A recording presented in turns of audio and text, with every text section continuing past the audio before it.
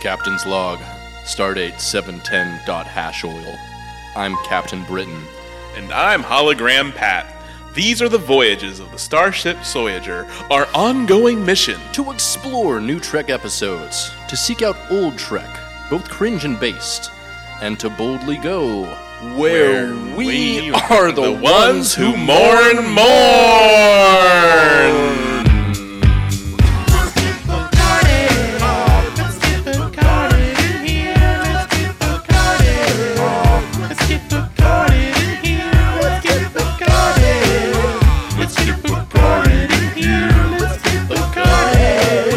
Let's get Picarded in here. Everybody, everyone, Soy Trek, here we come. Welcome to the bridge. This is Soy Trek, the show where two Trekkies ask themselves, can we turn off this hologenerator program already? Can't someone else do it? Yeah. Today we're watching and reviewing Star Trek Deep Space Nine, Season 2, Episode 16, Shadowplay. But first... You ever do Shadowplay in the bedroom? I mean, we'll talk about it. I feel like as a white man, doing shadow face is not acceptable. Oh, I'm talking about like where you do erotic shadow puppets. Oh, I was talking where you do erotic pretending to be Alec Baldwin from the 1992 film The Shadow. Is it The Shadow that had the big nose? He had a big fake nose. Sure. No. Was that The Shadow or Darkman? I don't. No, Darkman didn't have a nose. Oh, right. But I think The Shadow is like his whole thing is he had like a giant nose, and I think the nose is supposed to be fake. Oh, that's right, because his saying was The Shadow knows. Yeah.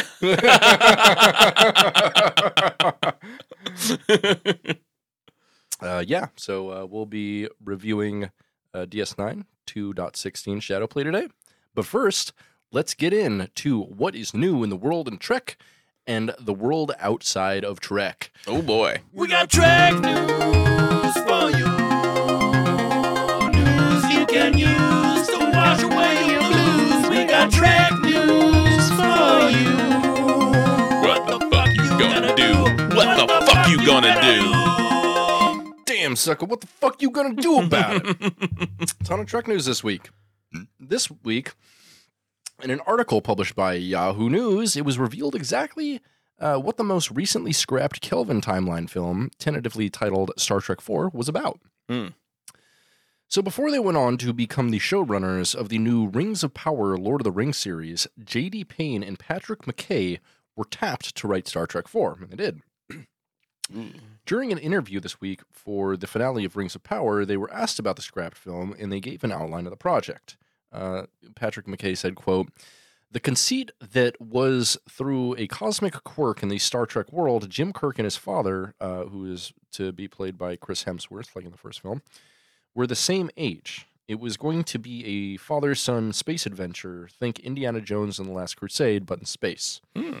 We were really thrilled about it. We had an original villain and a really cool 2001 A Space Odyssey-esque sci-fi idea at its core. We worked on it for 2.5 years with Lindsay Weber, our non-writing executive producer on The Wings of Power, and an amazing director, S.J. Clarkson, who was the last director attached to the film, who dropped out. The movie eventually fell apart, and it really was a heartbreak for us. It's part of what led us here, because it got us thinking, gosh, with a big IP title, big movie stars, and a story that we all felt we had the chance to be terrific, it couldn't come together. We felt the winds were shifting towards big movies, which is part of what made us start taking TV more seriously. That led us to Rings of Power. But we would have loved to make the movie. I want to spoil a piece of it that's exciting. How'd they come up together? Can we do that, JD? And JD Payne, his writing partner, says, sure, why not? There's an episode of Star Trek The Next Generation called Relics, where they find Scotty, who's been trapped in a transporter for a couple decades, 75 years, and they're able to have a cool adventure with him. Our conceit was, what if right before the Kelvin impacted with the huge mining ship, George Kirk had tried to beam himself over to his wife's shuttle where his son Jim Kirk had just been born? And what if the ship hadn't completely exploded, but what if it left some space junk? Think about when you send a text message and you've typed it out, but you haven't quite hit send. On the other side, they see those 3 little dots that someone has typed. It's like the transporter had absorbed his pattern up into some pattern buffer, but hadn't spit him out on the other side. It was actually a saved copy of him that was in the computer. And then Patrick McKay says, so the adventure is that Chris Pine and the crew of the Enterprise have to seek out the wreckage of the ship that his father died on because of a mystery and a new villain. In the ship, they stumble across his father's transporter pattern. They beam him out, and he has no idea that no time has passed at all, and that he's looking at his son. Then the adventure goes from there. Oh. Yeah, seems like it could be fine. And really sounds more like them trying to shoehorn in another A-lister to try to really sell the movie with Chris Hemsworth. Yeah, because like when Chris Hemsworth did make that appearance, he wasn't that big of a... he wasn't Thor. Yeah. That was maybe... Yeah, that was... So I think the first Thor was 2008, and then that movie was 2009. So his star was just rising at that point. Yeah, so it's like they're drooling. They're just like, oh, this guy that's in all these other movies, let's get him. Let's find a way to get him in here. But I mean, it's interesting that they went and wrote Rings of Power. I don't know if you've watched any of that. No, have you?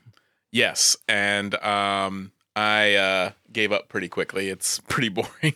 Like I'm having a lot of series fatigues on a lot of these on a lot of these things. Like I didn't even bother with Game of Thrones. Like Rings of Power, I started watching. It just did like it was way too referential to obviously to like Lord of the Rings, where it's like relying on the popularity of that, just making lots of and yeah, I don't know. I got really bored with it after a little while and just turned it off. But so I'm not entirely. Who knows how good their Star Trek 4 movie would have been? Yeah, I mean, at this point, like they keep on pushing more and more into like action territory, and my question is, at this point, why not bring like The Rock or Vin Diesel into Star Trek? Yeah, I mean, it could actually rule, and the Rock was already in Voyager fighting against 7 of 9. Yeah, like 25 years ago. They'll bring him back, and he can be the new captain. Dude, I would totally watch a Star Trek property with The Rock. Wouldn't everybody? Yeah, I think so. Yeah, it could be. I mean, he's a fine enough actor. He's got charisma for sure. That Black Adam movie, though, looks like it sucks. No, I won't watch that. But like, we don't do a Black Adam podcast, so fuck that. Yeah. Black Adam podcast sounds terrible too. Who would watch that? That'd be funny. Maybe that would be that, just another one of those like podcasts where they just watch it every day for an entire year. And that could work. Like the worst idea of all time. Yeah. So elsewhere in Trek news this week, the 5th season of Star Trek Discovery is finishing up production right now. And a first look was shared by Paramount Plus this week at New York Comic Con. Showrunners Michelle Paradise and Alex Kurtzman were in New York along with members of the cast and stars Sonequa Martin Green, who called in from the set in Toronto, to preview the changes in store for the show, which includes apparently a new tone and some new characters. Wowie zowie. While in New York, executive producer Michelle Paradise talked to Entertainment Weekly about how, after saving the galaxy from an apocalypse yet again last season, the show is changing the tone for season 5. Paradise said, "We do have a bit of a tonal shift this season. We try to keep every season feeling fresh and new. Coming into this season, Alex and I talked about shifting the tone a little bit because there was a bit of heaviness in season 3 and particularly 4 with the DMA." Do you know what that? I watched it. They said DMA and 10C a million times, and I was like, "What is going on?" Like, I just kind of like I don't know. I just lost interest after a while. I'd actually just finished watching season 4 of Discovery the other day, and actually they have like a moment where they did exactly what you just described that they were going to do in Star Trek 4, where they're going to pull someone's transporter pattern out.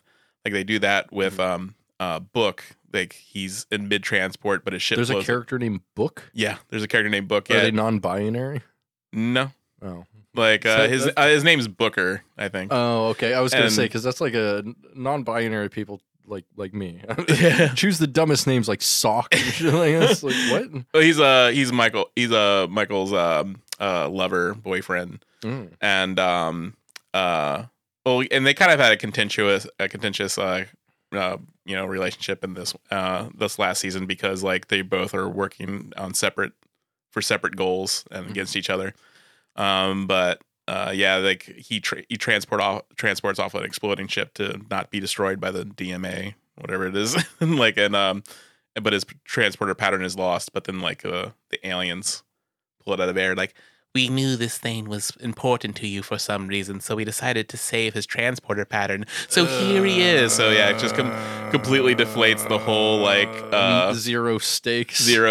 Like, oh, he's actually alive again. And I hate that. And that's exactly what they did with fucking Picard at the end of Picard season 1. They're like, oh, he's dead, but no, he's actually just like Data now, basically. But also, he's programmed to die when he'd naturally die. I'm like, dude, what are you saying? Yeah, that's such a waste of a robot body. Like the whole, I mean, it was a waste of a season of television. Yeah, let's put it in a 100-year-old man who can die tomorrow. Yeah, right. like we, there's children out there with leukemia, leukemia. And you're like, no, just let nature do its thing. Yeah. But then they're like the 1,000-year-old man who's like sad that he could never get laid because his mom committed suicide a century ago. No. Wait, I think this 100-year-old man needs to get his dick wet one last time. Let's make sure. He still has another trial to face where he fucking saves the world again from, I guess, himself. I don't know. It's really hard to explain. Yeah, we don't even know. No.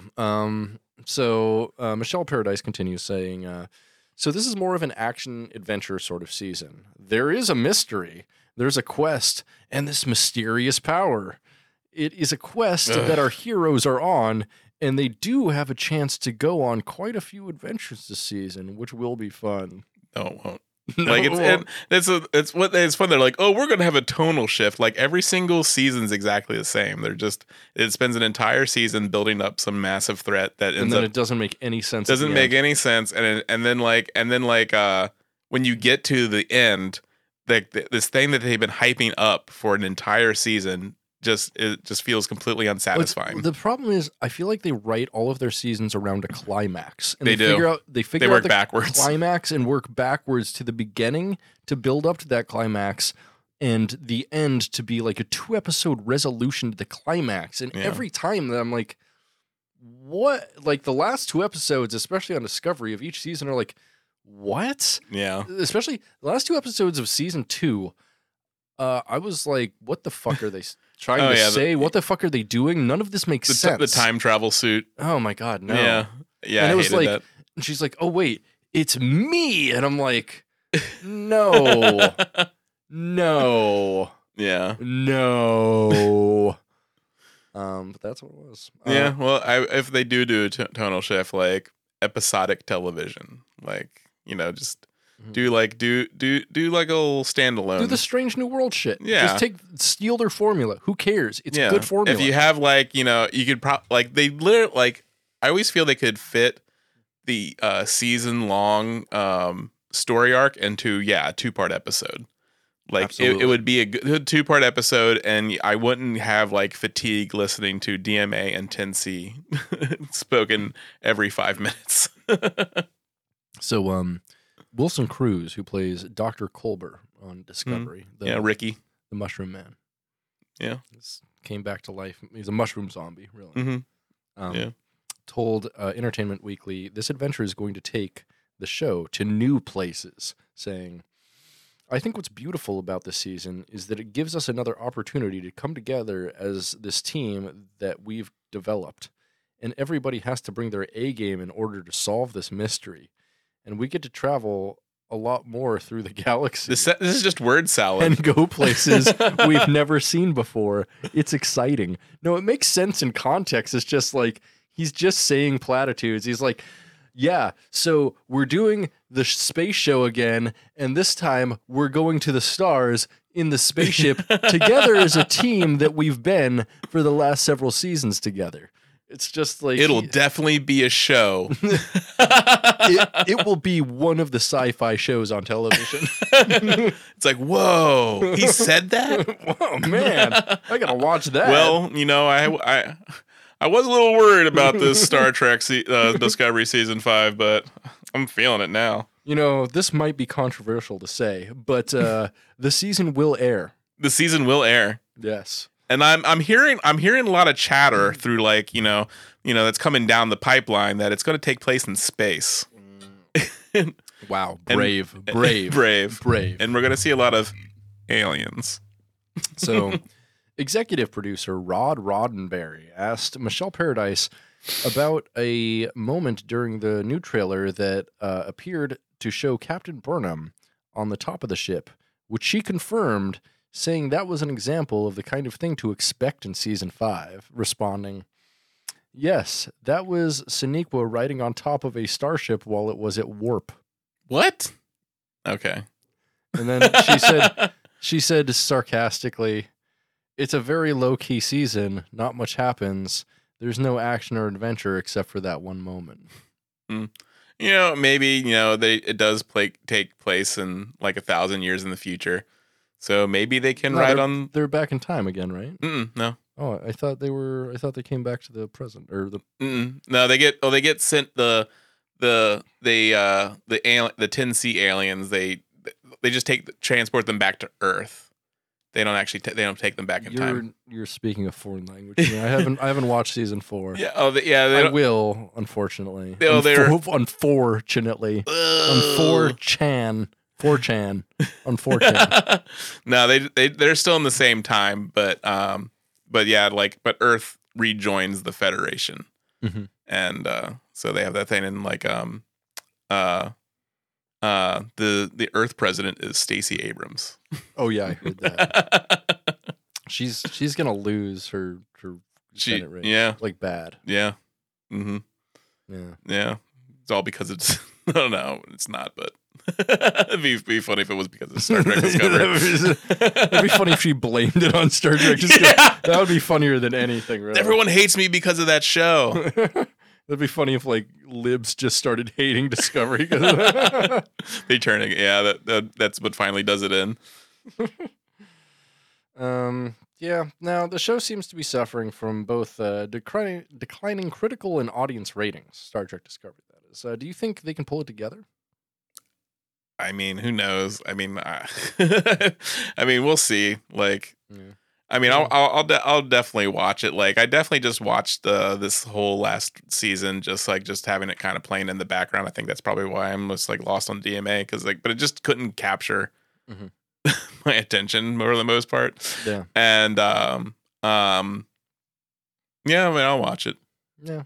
We'll watch it and review it on here, but it's probably not gladly. No, I mean, especially now that they're giving us this good trick. Yeah, this nice steak dinner of Strange New Worlds and Lower Decks. It's so strange, New Worlds. Sorry, continue. You can leave through the window, sir. I'll help you if you'd like. Yeah. But it's very odd, New Worlds. Gotcha, you son of a bitch. Suck my dick. Fuck. But it's very weird, New Worlds. Kill yourself. When will these owns stop? Never, ever. You're caught. This is your own personal hell. So it's very peculiar. New Worlds. Okay, I'm done. Comedy comes in force. Yeah, yes. I forgot my fucking point. You lost your train of thought. You said it was going to be weird, New Worlds. That. Oh, it's peculiar to me that the just gulf in terms of quality and watchability between the Star Trek franchises. Yeah. Now we have 5 shows, 2 of which I'd say are very good. Yeah. One is a kid's show that's all right. Yeah. And then it seemed fine. And then 2 that are bad. Yeah. And they're all overseen by a guy and a team. And I'm what? I don't understand how they can be so different. I mean, I think a lot of it is just they're just trying to, diversify. Oh yeah, they're trying to get diversify the audience. I think they did it in the wrong fucking order. Yeah. Like they definitely should have done Discovery. The first was fine, but they should have done like Discovery, Strange New Worlds, and then some other stuff. Yeah, like at Discovery, I feel is like them trying to like do some very radical new things. I guess maybe with Trek, just like which is fine, and it's cool to like take in a different direction and like capture a new audience and a new generation. Because with Strange New Worlds, I'm pretty sure they're not capturing a ton of new people. It's more just like a lot of fan service, and a lot of people like it for very nostalgic reasons. Yeah. But I don't think a lot of 16-year-olds are watching Strange New Worlds. Maybe, I don't know. I have no idea how the demographic breaks down. Discovery definitely feels like it was written by like a Twitter bot. I mean, not a Twitter bot, a Tumblr bot. Yeah. It's like if you just fed like an AI nothing but Tumblr posts and then it just recreated, then there's just like, I've got a new plot for you. And just, but that's what it is. But, it's fine. Michael Burnham has 3 new genders this week. I mean, it's fine-ish. Like, there is some stuff that's, kind of good. I do like Ricky, and I like Paul Stamets' character. Yeah. Paul Stamets is cool, and and he got sexually assaulted by Kevin Spacey. Yeah, that's fucked up. When he was 14 years old. Oof. Yeah, and like has a what's his name? Saru's Tig Notaro's great. Tig Notaro There's some great characters on there. It's just like Tig Notaro is like she's definitely one of the best characters. Like she does have quips, and she does come off as like the most competent member of their team. Basically every line they write for Tilly makes me open the gun. Open the gun. Open the gun. Oh yeah, just open the gun. Open the gun and pull out a drawer that has a gun inside. It's a gun within a bigger gun. Yeah. Just guns all the way down. Just wouldn't it be great to have furniture shaped like guns? What kind of psychopath would have that? That'd be amazing. That'd be sick. Yeah, it actually would. Yeah. Do you think there's going to be a season 6 of Discovery? I mean, who knows? I mean, it could. I mean, I think there is a fan base for it. I think people are watching it. So, I mean, I'm watching it. Like I watch it. So, I mean, and we're also going to be watching, Picard. So, but yeah, we're actually feeding into it because we're doing like a watch after show that like encourages people to watch it and then listen to us. And we're going to be doing this for Discovery. So we're part of this culture. We're part of the decline of this culture. But it's also like, just don't take our word for it. Dun-dun-dun. It's like, That's copywritten by PBS. You're trying to steal something from the government, Pat. I'm getting the government that has the CIA that protects us worldwide from all the bad things brown people and socialist governments. I'm going to bring down like all the cutthroat PBS lawyers on us. And oh yeah, they have those lawyers on retainer. Yeah, the ones in those JCPenney suits that don't fit. We demand compensation in the $0 you made. Yes. Yeah, that's the cool thing about like being an artist like me is like if anyone ever sues me for damages, I'm just like, yeah, what? Yeah, what? Yeah, show me what money I made, idiot. Are you fucking kidding? Leave. We're taking your button maker. Fuck it, take it. So in real news this week, oh boy, gonna get into some politics here. A federal judge in West Virginia has invalidated part of a federal law that prohibits the possession of a firearm with altered, obliterated, or removed serial numbers, citing the Supreme Court's recent decision that demands a historical review of gun laws to determine their constitutionality. Firearms with no serial number are just as bearable as the same firearm with a serial number, Judge Joseph Goodwin said in his opinion Wednesday, though he acknowledged that guns missing serial numbers, quote, are likely to be used in violent crime. No shit. Yeah. The court's decision is the latest to reflect how far reaching the Supreme Court has opened up to new legal challenges to federal, state, and local gun laws.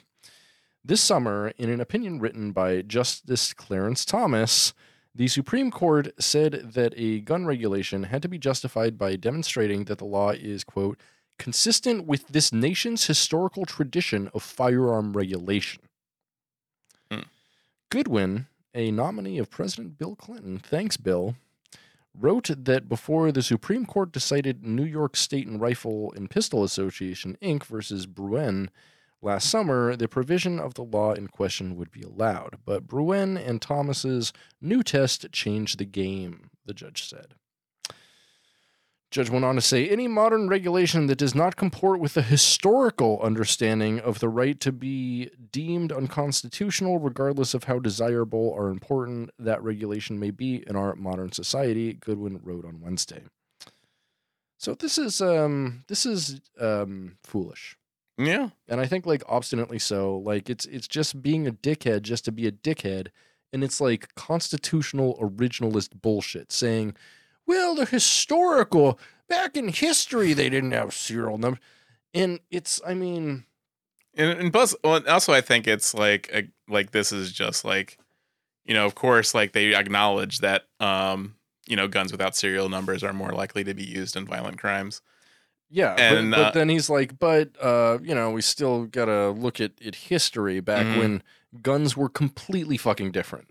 Yeah, but it just goes to show, like, with all their crowing about, like, the need for law and order and stuff like that. I mean, it's obviously, they want that to happen so they can justify larger police budgets. It's like we have these guns used in violent crimes, and so it's such a problem. We need to take care of it.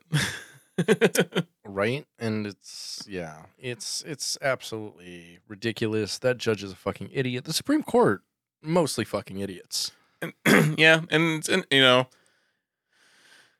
mean, we definitely need some sort of, like, it is interesting, like, yeah, like, there is all this, like, regulation that comes to, like, owning vehicles. Mm-hmm.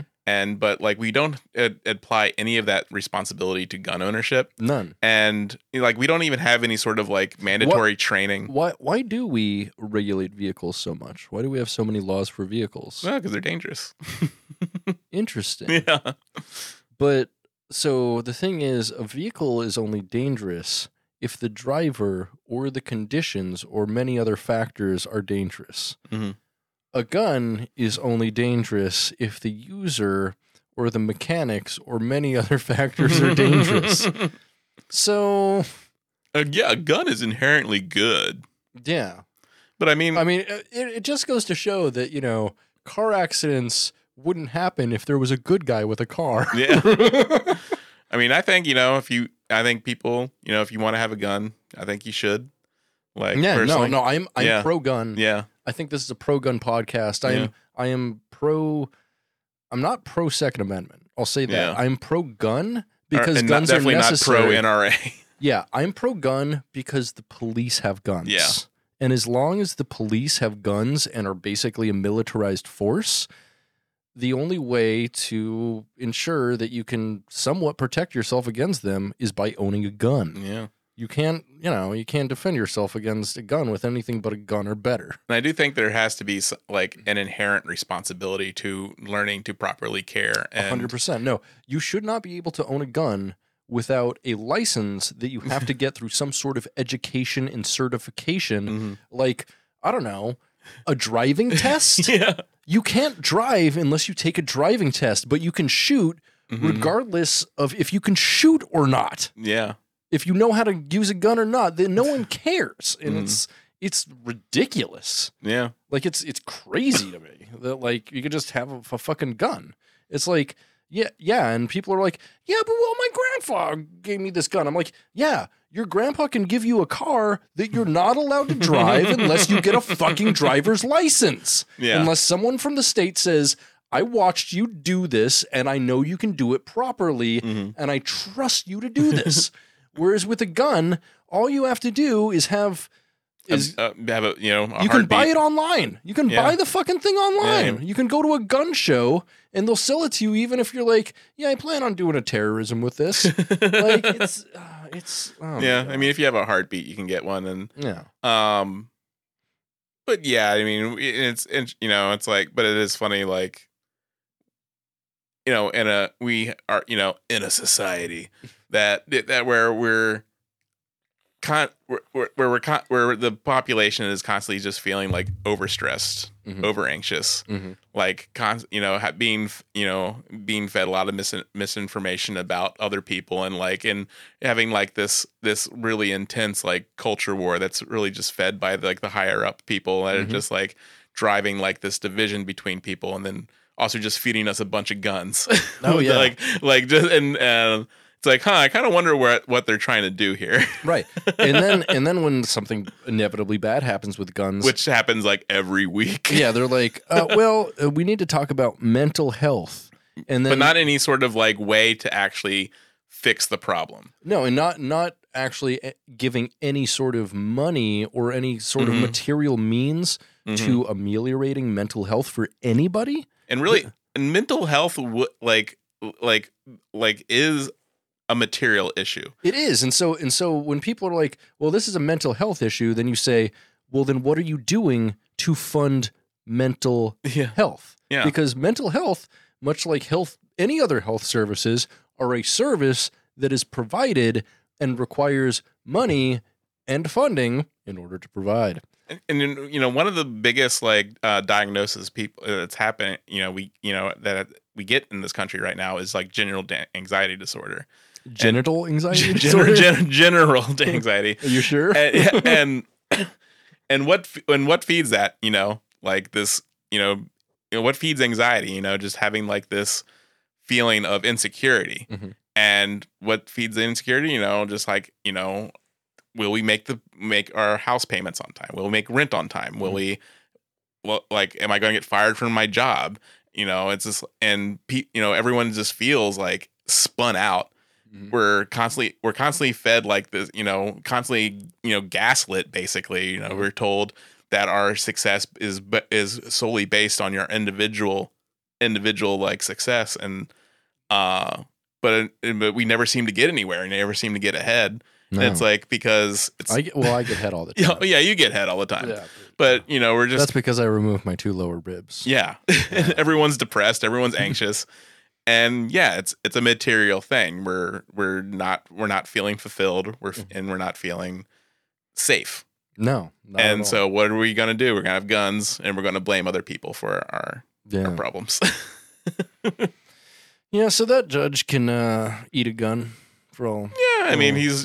I mean, that's the thing. Like a lot of it does come to just to the sale of guns and making sure that someone's making profit off of this stuff. So yeah, it's like, I mean, no, like the NRA, I mean, yeah, they say they have like 3 million members, but it's really just like all of the American gun manufacturers in a trench coat. Yeah, and feeding the idea that guns are going to be taken away, which they never will be. No, never ever. But like, it's a very good selling point, and so that's and it drives up gun sales, and they want us to feel unsafe. Yeah. And so like, I mean, it's basically the same people from Patriot Food Supply. Yeah. Selling the end of days shit through like Alex Jones and InfoWars. Yeah. That we talked about on the last episode, I now realize. Yeah. So listen to our last episode to understand that reference. Yeah. Everyone. Yeah. I mean, like, happy people don't need to buy this stuff. And so it's a conscious effort to make us miserable. Absolutely. and so we buy the food rations, we buy the guns, we buy the things, and yeah. I mean, capitalism really is just a hierarchy of misery. It is, yeah. And then just like little ways to, little respites that they give us, and they call that stuff like, self-care. Yeah. I'll take a day off, and they don't ever mention to you that like your boss over your lifetime basically takes 2/3 of your worth, and you're left with a pittance, 1/3 of your actual material output in your life. Yeah. And basically someone is stealing all of your time up until the point you're 65 years old, when materially, if we actually like got what we put into our labor, and worked 40 hours a week, we could all retire by like our mid 40s. Yeah. But that doesn't happen. No. And, you know, and they just keep you in a cycle of misery and these little things to, and one of those things for a lot of people is shooting off a gun because it's just a little piece of primal violence that they can have in their life. And it's just so, it's abhorrent to them. Yeah. Someone suggests that they take away their little slice of fucking respite from this terrible fucking anxiety-ridden mental health nightmare of a capitalist hellscape. Yeah, because it's the whole like feeling disconnected from each other, like we're so individualized, you know, everyone feels alone and we other each other to where we feel other people aren't actually real, aren't actually humans, and it's fine to just shoot them up.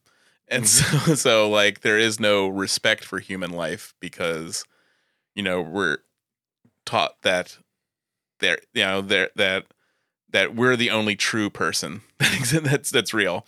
Everyone else is just like either just like a drain on society or just like or an enemy of some kind, and that taking their life is completely justifiable because it's so much easier like when you're able to like otherize people so much, and you know that's so much of what like especially right wing media is pushing these days. It's like basically you're the only. This whole self-reliance thing, this whole like end of days, like you're gonna be the only one who can save yourself in the end of days. Like, no, you're gone. Like you're gonna be the first to go because you're a fucking idiot. Like if you're dumb enough to like buy end of day supplies, you're gonna be the first to die. Like because I'm gonna like people like me are gonna come to your house and kill you and take all your shit. Do you ever see that show Doomsday Preppers? No, it's very interesting. Oh no, I saw the one about guys taking prep. Oh yeah, no, I don't remember that one was called. No, yeah, Doomsday Preppers is interesting because like I kind of wonder how they treated the initial COVID scare because it shows like a lot of them like why they build their compounds and everything else, and a lot of it is like a pandemic of some kind. So I wonder if they bugged out. But like like a lot of them they spend their entire fortune building like small underground living areas where they can like possibly live sustainably for an extended period of time. But yeah, it just seems very odd.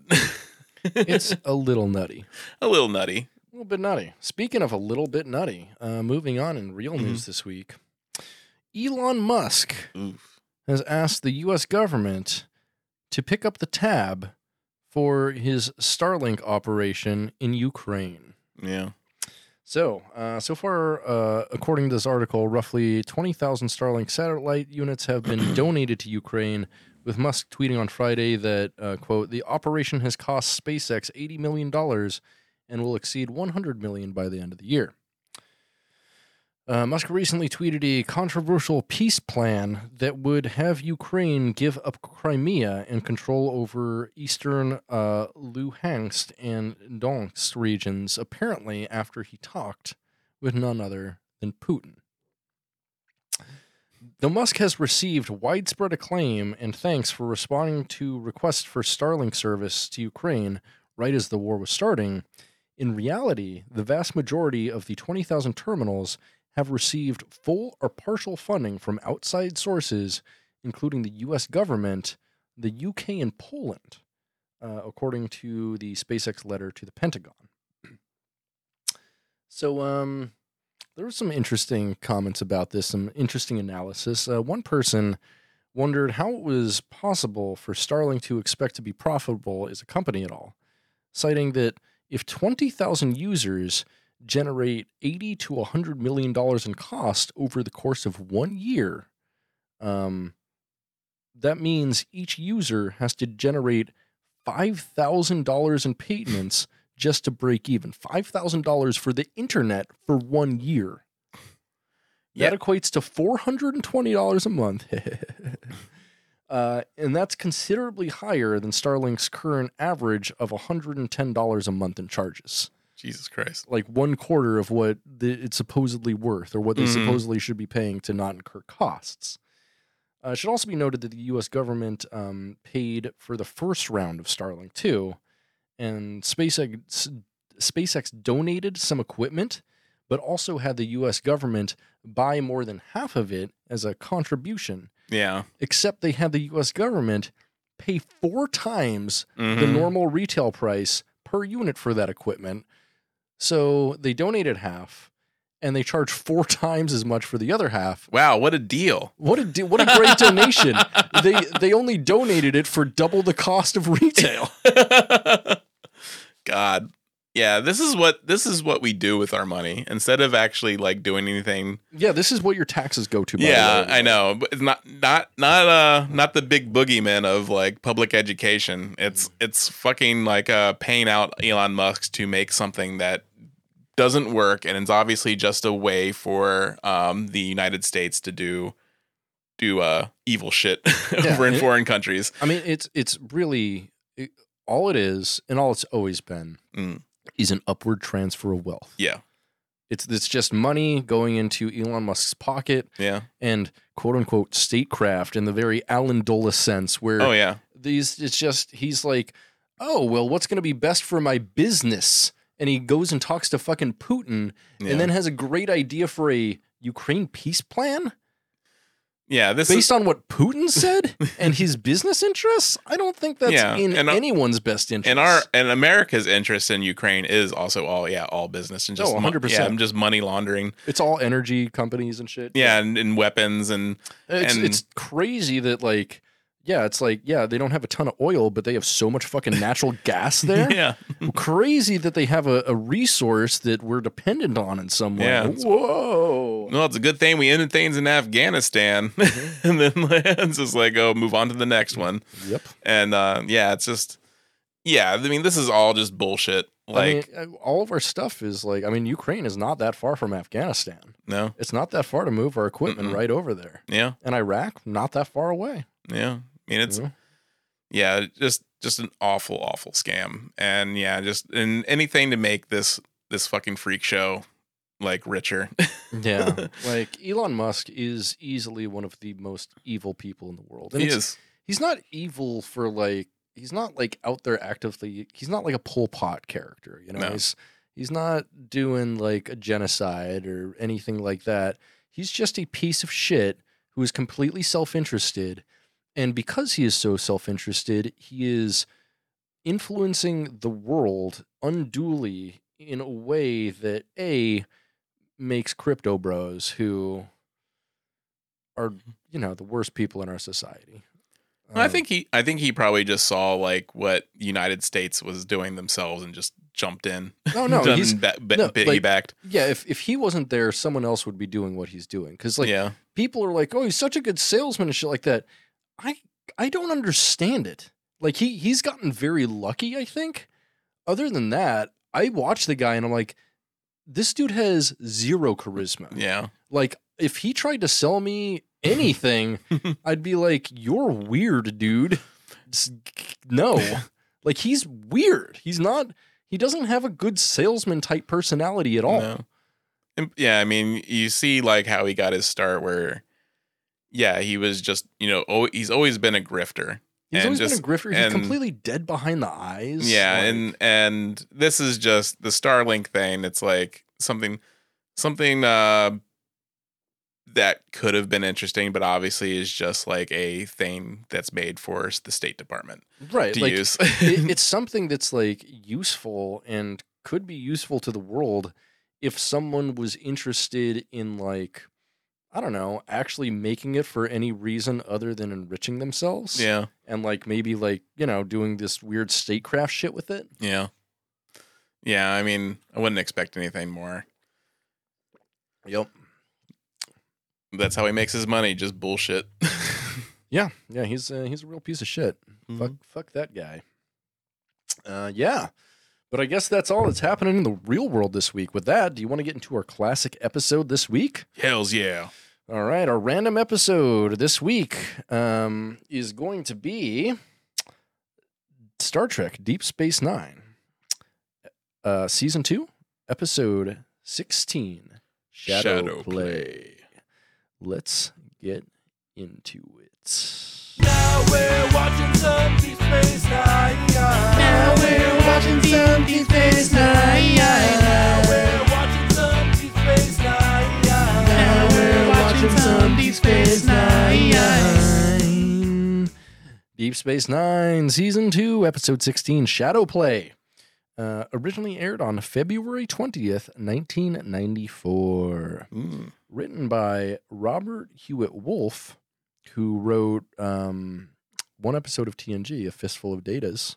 Hells yeah, that episode rules. And 20 episodes of DS9, including Q-Less, The Ascent, The Way of the Warrior, Bar Association, one of my personal favorites, and another personal favorite, Hard Time.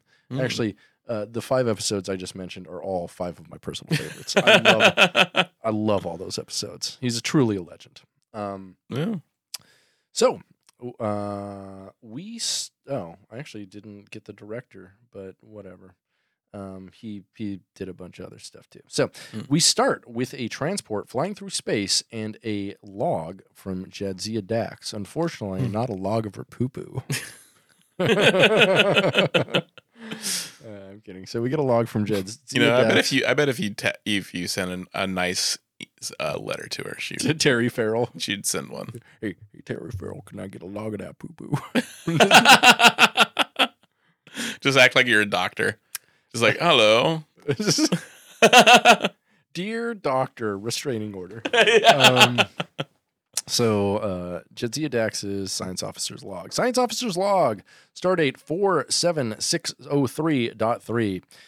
Commander Sisko has assigned me to investigate an unusual particle field detected on the other side of the wormhole. Odo has come along to the Gamma Quadrant, hoping to find clues to his origin.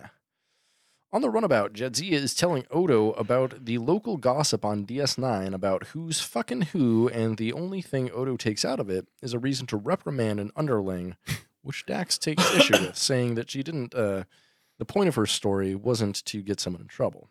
And Odo says he fails to see any point to the story except to highlight the foolish human preoccupation of getting fucked. Because Odo's still in complete virgin territory. He is. He's so. I mean, the first the Chad Jadzia versus the virgin Odo. 100%. Jadzia's chatted out the entire series. Yeah, she's DTF from day one. 100%. She's Jadzia Dax is a fuckboy. That's the only thing she really brought over from Curzon is total fuckboy energy. Oh yeah.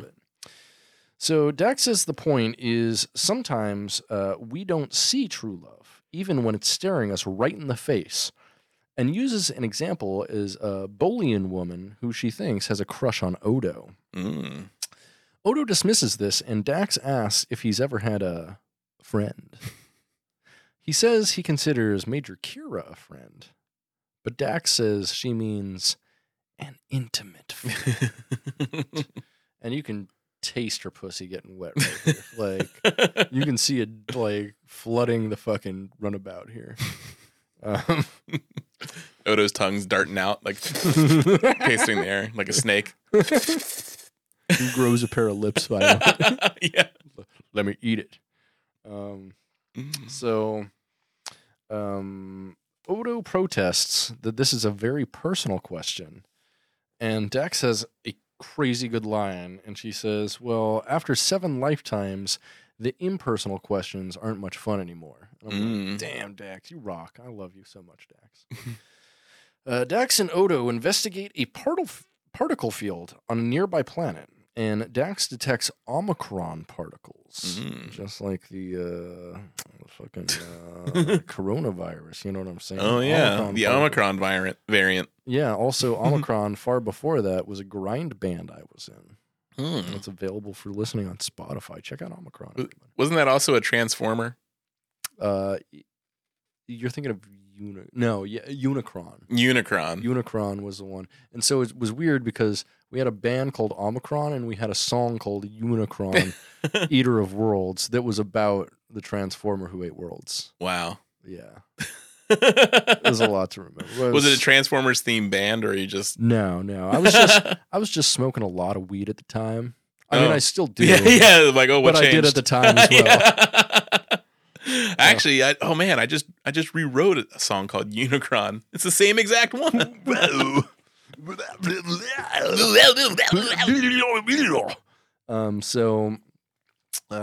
They detect the Omicron particles that can only be created by a matter-antimatter reaction, isolated entirely in a small valley. Sweet Valley High. These particles that was a very deep cut that you will not get unless you're a 90s kid or worse. They were part of the Babysitters Club, right? No, were they Sweet Valley High? I don't know. It was a show on something. Oh, I was thinking of those books. Sweet Valley. Oh, I've never seen that. Sweet Valley High. So these particles, the Omicron particles, are very rare because we're into a new variant now. And they appear to be interfering with other scans, so the pair beams down to the planet. Once on the planet, they find a small village, and with their limited tricorder functions, determine the source to be some sort of reactor at the center of the village. Odo suggests that they leave, but Dax insists on scanning it in more detail and taking some more time. Odo then tells her to take all the time she wants, as they have been discovered by a man who's pointing a weapon directly at them. Dun, dun, dun, dun, dun, dun, dun. Opening credits, 3 minutes and 39 seconds. Pretty little cold open here. So, yeah, it's pretty good. Back on Deep Space Nine, on Deck 7, Section 5, also known as Quarks, Major Kira Nerys enters and tells him she's keeping an eye on him because somebody has to be a motherfucking buzzkill while Odo's away. Yeah. And inasmuch she just stopped his cousin Kono from smuggling stolen merchandise from a museum on Cardassia 5 onto the station. Quark says she's making it sound like she doesn't like him. And she says that he collaborated with the Cardassians and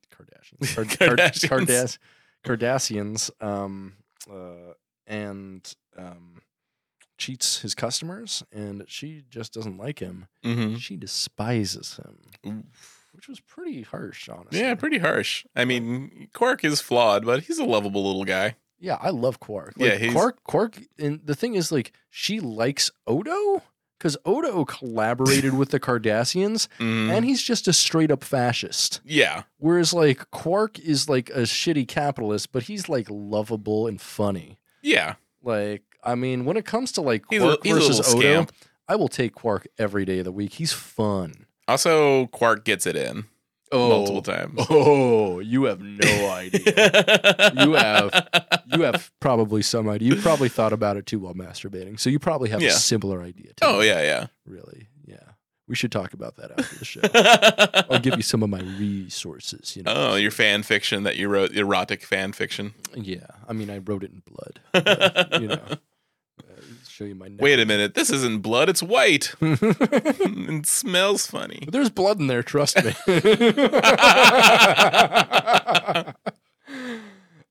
Interesting fact. It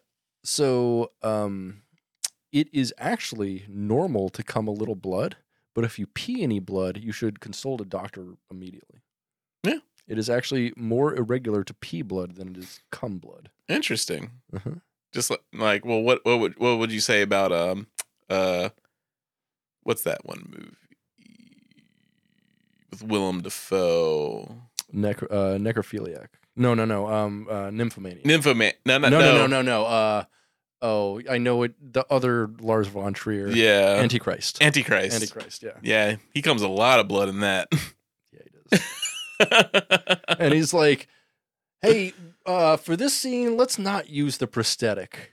I've got a lot of blood I've been saving. I heard like they ended using a prosthetic because I guess because his penis was too big. Yeah, his penis was too big. Like Willem Dafoe is too fucking hung that they needed to use a smaller dick. Yeah.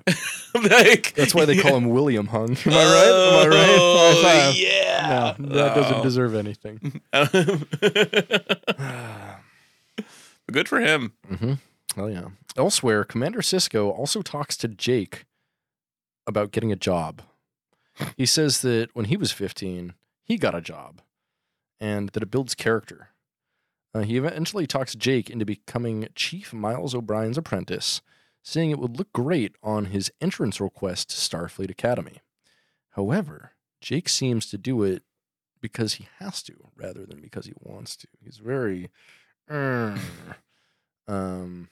So back on the planet, the man who captured Odo and Dax, Colyus. It's played by Kenneth Mars. Yeah. Who's in Young Frankenstein and The Producers. Oh, I thought that was the other guy, the older guy, Rurigan. No, they're initially caught by Kenneth Mars. No, Rurigan? No, they were originally caught by... Oh, Rurigan is the other guy. Yeah, Cloyus, you're right. Yeah, Cloyus is Kenneth Mars. Oh, okay. Yeah, okay. yeah, Because initially you said the old guy was Kenneth Mars. Oh, yeah. Oh, they're both old guys. Yeah, I'm talking the oldest guy in the village. Oh, the guy with the gun yeah. is Kenneth Mars. Oh, okay. Colyus. Yeah. Okay. He's very funny. Yes. So, back on the planet, Colyus interrogates Odo and Dax. They both insist they have committed no crime and had just arrived. Odo demonstrates their innocence by temporarily beaming himself back to the runabout, saying if they wanted to escape capture, they would have already. Which, it's weird that they didn't just leave already.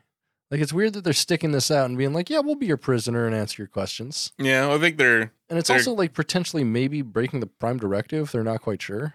Yeah, because like they're not entirely sure if they're warp capable. But as I was telling you earlier, like they do have something that has a matter-antimatter reaction to it, which if you have that, there's almost no chance you don't have warp capabilities. Yeah. Because that's like the thing that, is that causes warp. Mm-hmm. You just need something to control it, which is all that dilithium and trilithium do. Mm-hmm. So I don't know. Yeah. So you could make a case either way. Yeah. Either way, like by coming down there, no matter what, they have already broken the Prime Directive. Yeah. So they've already gone there with that. So whatever. And plus, like, I guess not and beaming off all the way shows that they're respecting their culture and their laws. That are being like, okay, well, we want to talk. We didn't do anything, but we still want to like prove to you that we're here on good intentions. Right. Makes Starfleet look good. And also there still is the mystery to solve or the problem to solve with the... the episode would be really boring if they were just like, well, fuck this. and just left the planet. The guy's like, what the fuck was that? The hell? So Colyus is fascinated by Odo beaming away, and they eventually convince him that they did nothing, leaving Colyus disappointed because the Starfleet officers had been the last possible suspects in 22 unsolved disappearances occurring over a period of months since the last fall. That is a problem that you have whenever you go traveling, like go to a small town and suddenly you're the prime suspect in a mass disappearance of people. I mean, that happens every time I even go to Tacoma. Nuts, dude. Like, I'm sorry. I'm fucking covered in blood. Just having a thing. There are occasionally... I'm just taking out my trash. It's garbage day. There are occasionally fights and petty thefts in the village, but kidnapping and murder are beyond anything that Colyus, who calls himself the Protector, has ever dealt with. He's the village protector and has been for like 20 years. He says whoever is behind this is much smarter than he is, and he's starting to get desperate. Odo says that what maybe he needs is a little help and offers his assistance as a co-investigator. Hey.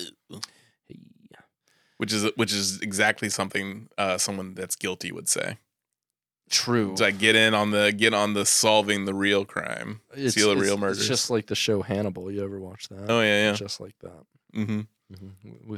Except without the gay tension. Lots of gay tension in that show. Very good. I love the gay tension in that show. Super gay. This is one of my favorite lines in a show where it's just like, sometimes I push a teacup on the ground on purpose. like Hannibal, like letting people into his dark, twisted mind. He's like, I act like a cat. Act like a cat. Just like a disaffected cat. That. Look how crazy I am. I break a teacup. So the first person Dax and Odo talk to as investigators is Rurigan, the elder of the village. Koilis convinces Rurigan they had nothing to do with the disappearances. Rurigan tells them that his daughter was the latest victim to disappear. After Dex scans for EM traces and detects nothing, Odo talks to Taya, Rurigan's granddaughter, and daughter of the missing lady, Rurigan's daughter. Taya, who is playing with a big top, asked if she has to talk to Odo, and shies away from Odo and won't talk to him, saying her mother hasn't disappeared. She believes her mother will eventually come back. Odo asks if her mother seemed worried before she left. She asks her grandfather when her mom is coming home, and Rurigan says the questions from Odo can wait until morning. Takes her away to go to bed. If you know what I mean. He's going to tuck her in real tight. Tuck her in Carlson. And read her a bedtime story. If you know what I mean. Then the FBI is going to find his hard drive full of bedtime stories. On the station, Commander Sisko sends Jake off on his first day on the job with O'Brien, giving him a comm badge, which Jake is super stoked about, saying it's standard equipment for all station personnel.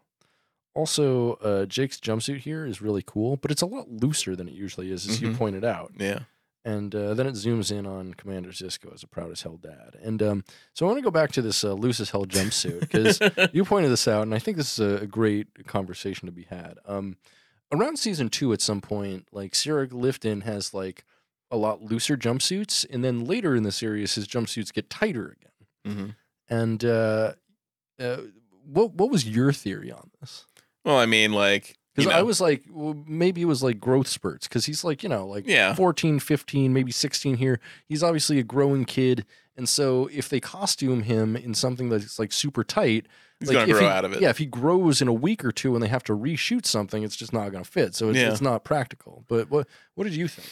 I mean, I was saying, like, I remember being 14.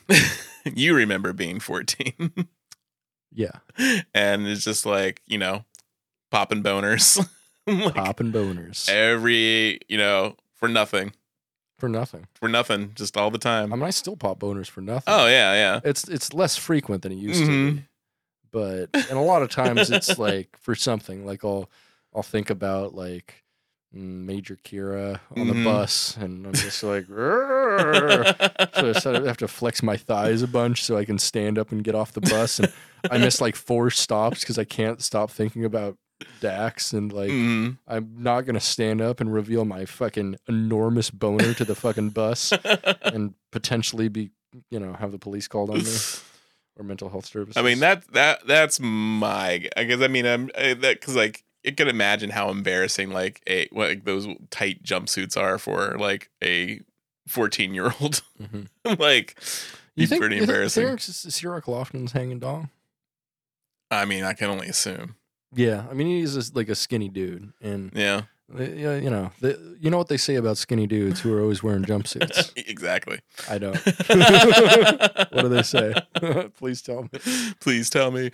No, I mean I can, but that's my theory. But yeah, I mean, but also like him growing out of it, because also very equally. Because I mean, you figure they could have like an. So here's my idea. Something that's never really been discussed in the mainstream, and I think it really should be, is a boner girdle. So a thing that, like, I mean, they do sell things like that, just like those cages.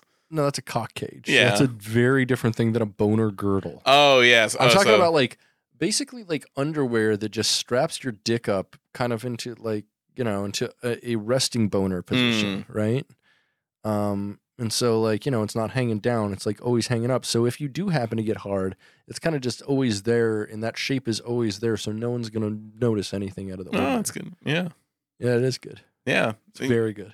I took it on Shark Tank, and Mark Cuban is like, so what sets your boner girdle apart from other products in the industry? Britt, I watched that episode. Mark Cuban said, "I'm calling the police." That was an episode of Cops, not Shark Tank, all right? Yeah. Well, it was Shark Tank and quickly became an episode of Cops.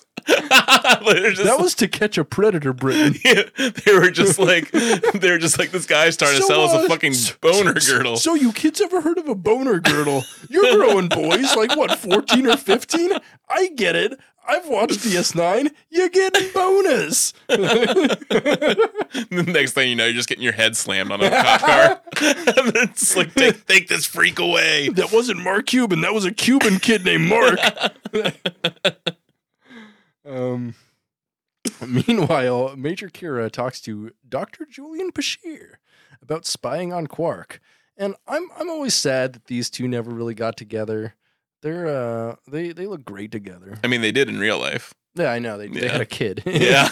they have a kid, yeah. But like, yeah, it makes sense. Like, he was such a Lothario, but he never targeted Kira. I know, right? But they kind of look like each other, and they obviously like belong together, and obviously they did in real life. It's like they have better chemistry together than Kira does with any of her boyfriends in the series. Oh yeah, any of her boyfriends. Yeah, I mean, her boyfriends suck. Like all of them. Like including Odo. As we'll get to, like, yeah, I mean, Bareil, the walking Ambien, like he just fucking sucks. Yeah. Like, yeah, I mean,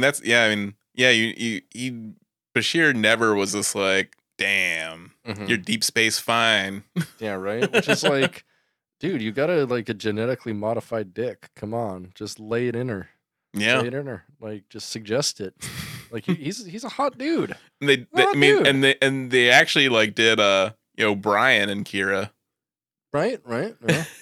which is a very weird episode. It is. And I was just, it's like, ooh, but Major Kira is talking to Bashir about Quark. She wants to make sure Quark isn't up to something while Odo is away. Bashir is happy to help her spy on him since Garrick has been teaching him surveillance techniques, likely hiding in plain view, exactly how he's been spying on, probably exactly how he's been spying on Julian when he's in the sonic shower. Yeah. Yeah. Just then, Kira. Oh, yeah, I'm sure there's little cameras everywhere. Oh yeah. He's just like, yes. He just like pours himself a little bit of a little wine, just swirls it, a little bit of Canar, just like, and just sips it while. So you watch my videos then, dear doctor. I watch all of your videos, even the shower videos, dear doctor, especially the toilet videos. You ever heard of a rock and roll musician named Chuck Berry from Earth? Very much in the style of a Chuck Berry video. That'd be great if, like, in the future, you search up Chuck Berry video and, like, none of his music videos exist at all anymore, and it's just all him farting in a prostitute's face. And according to what's the future? What's that book called? It's like one guy who worked at Hustler. Like, he talks about like when Hustler procured a lot of, they just found a whole bunch of the videos in a dumpster outside of one of his restaurants. That rules. And yeah, it was just him. I probably shouldn't talk about it. It's pretty gross. It's like, talk about it. Well, it's just him eating, poop. Yes, eating the poo-poo. Yeah. And like, what was that? Did he smile? Did he Prisoner of X? That's the name of the book. It's a really good book. It's about like one of the editors at Hustler and writing his memoirs. It's really good. Did Chuck Berry have a smile while he did it? Yes. Yeah. He said the guy in the book. He says like he had a shit eating ring. Damn it! No. Yeah. Well. Yeah. Sorry. Good man. He made the joke. Just then, Kira is informed by Cisco that Vedic Bareil's ship has just docked for an unannounced visit to the station. She seems surprised and maybe a little horny. Just a little bit. Just a little. So Kira goes and meets Bareil, and she says if she knew he was coming, they could have given him a more formal reception, something that he says he was avoiding. He says he was invited by Pilar Rit to speak at the station shrine, but admits he'd been looking for an opportunity to see Kira in the least subtle move I've ever seen that Kira still doesn't get, saying she's honored. Yeah. He says he was hoping she'd be more happy to see him, like banana in your pocket kind of happy. And the way he's talking is completely monotone. I hate the way he talks. Yeah. Like the way he talks, he's like, I talk like this. Everything is very even keeled and very even tempered. Yeah. I don't have passion about anything. He definitely comes off as just a himbo type guy. He does kind of, but he's not even like hot like him. No. But he doesn't. He is kind of like an uglier John Hamm in a way. And I got a lot, it's like he is kind of like John Hamm's character in 30 Rock. Just like the he has no charisma whatsoever. No. He's just a fucking wet blanket, man. Yeah, he's like you kind of wonder what because Kira is just like, she is very just like, full of life. She's, you know what it is? She knows who's a bottom, and she can't find an exciting bottom. Yeah, because I guess she probably just doesn't like power bottoms. She likes bitch bottoms, and so she goes after like guys who will just like sit there and take it. And Bareil will definitely just like get on his stomach and take it. I mean, Brow is like, he is like a foot taller than her, so he's hardy built. Well, yeah, but I mean, she's got something else that's at least a foot long that can make up the difference in height. You know what I'm saying? Oh, yeah. You know what I'm saying? I know what you're saying. I know what you're saying. She pegs him. She fucking pegs Bareil's asshole. She pegs him hard in the fucking asshole, dude. So, continuing his investigation the following day, Odo tries talking to Taya again. She seems uncomfortable discussing the subject of her mother's disappearance, asking instead what happened to Odo's face, which is pretty funny. What's wrong with your face? It's all fucked up. He explains that he is a shapeshifter, which she immediately understands by the term changeling. So obviously, they've had some contact with the Dominion or changelings at some point. Taya maintains, though, that changelings are make-believe, but speaks wistfully about being one. And I'm wondering, because there was that in season 1 of fucking Lower Decks, the guy who's a conspiracy theorist who says Wolf 359 was an inside job also says changelings aren't real. And I'm wondering if that was actually a reference to this. And if it was, bravo, because that is a deep reference. Well, that's the thing, like, it's more of a, like, a boogeyman type character for hers, because like they were they're raised in around the Dominion, and so makes sense, like their stories of the changelings or in their lore, but she's obviously never or in their met one. data lore. Taya concludes that everyone would want to be her friend if she were a changeling. And Odo assures her it's really not that easy.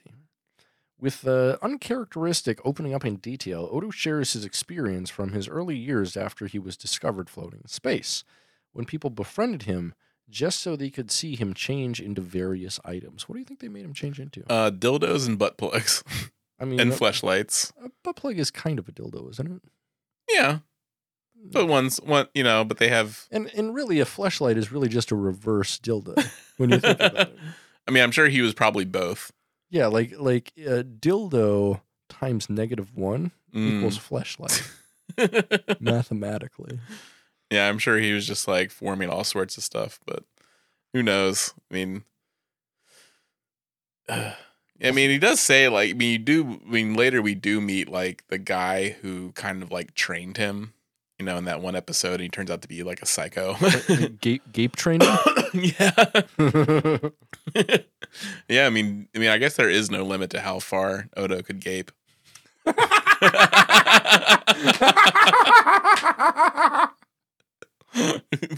These are the things that we really want to see. We want to see how far can Odo feasibly gape. Can someone just like walk in like they're walking through a door?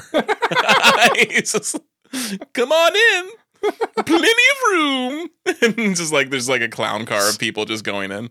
This computer archway. That's not the archway. No, that's not the You're arch. not leaving the holodeck. You're entering Odo. Taya offers that while others may have been afraid of him, she's not afraid, revealing the beginnings of a friendship. Aw. Please, God, not an intimate friendship. Not that, Odo. God, no. No, Don't no. do it, Odo! Also, with Odo, he's like hundreds of years old, so like him having a relationship with anybody's inappropriate, right? Yeah, it's kind of. I mean, do we know his exact age? He doesn't know his exact age. Yeah. And like, yeah, because he doesn't really have parents, right? He was just like part of the the great link that like just emerged, right? I think. I'm not sure exactly how changelings work, if they actually have like parent sets and stuff like that, and they reproduce. I think they're more like asexual reproduction as a. Yeah, it could be something where they just like meet in the link and squeeze out another little thing. Yeah. Plus, like, yeah, I mean, and it does seem like a lot of them are created because, like, yeah, that's what the founders were doing. Like, they were just like creating,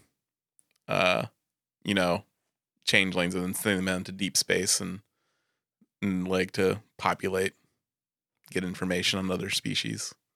Seems like a good plan. Yeah. Yeah. It was a pretty effective plan. Hell yeah. Inquiring about Odo's parents, he tells Taya that he never knew them, and Taya then brings up her own parents. She says their father died when she was 4, and she doesn't remember him very well, and that the last time she saw her mother, she was in her workroom making a vase for the village's baker, Mr. Depnan, who likes her mom and always saves them the best loaf of green bread, and I'm sure that her mom always saves the best gape for him.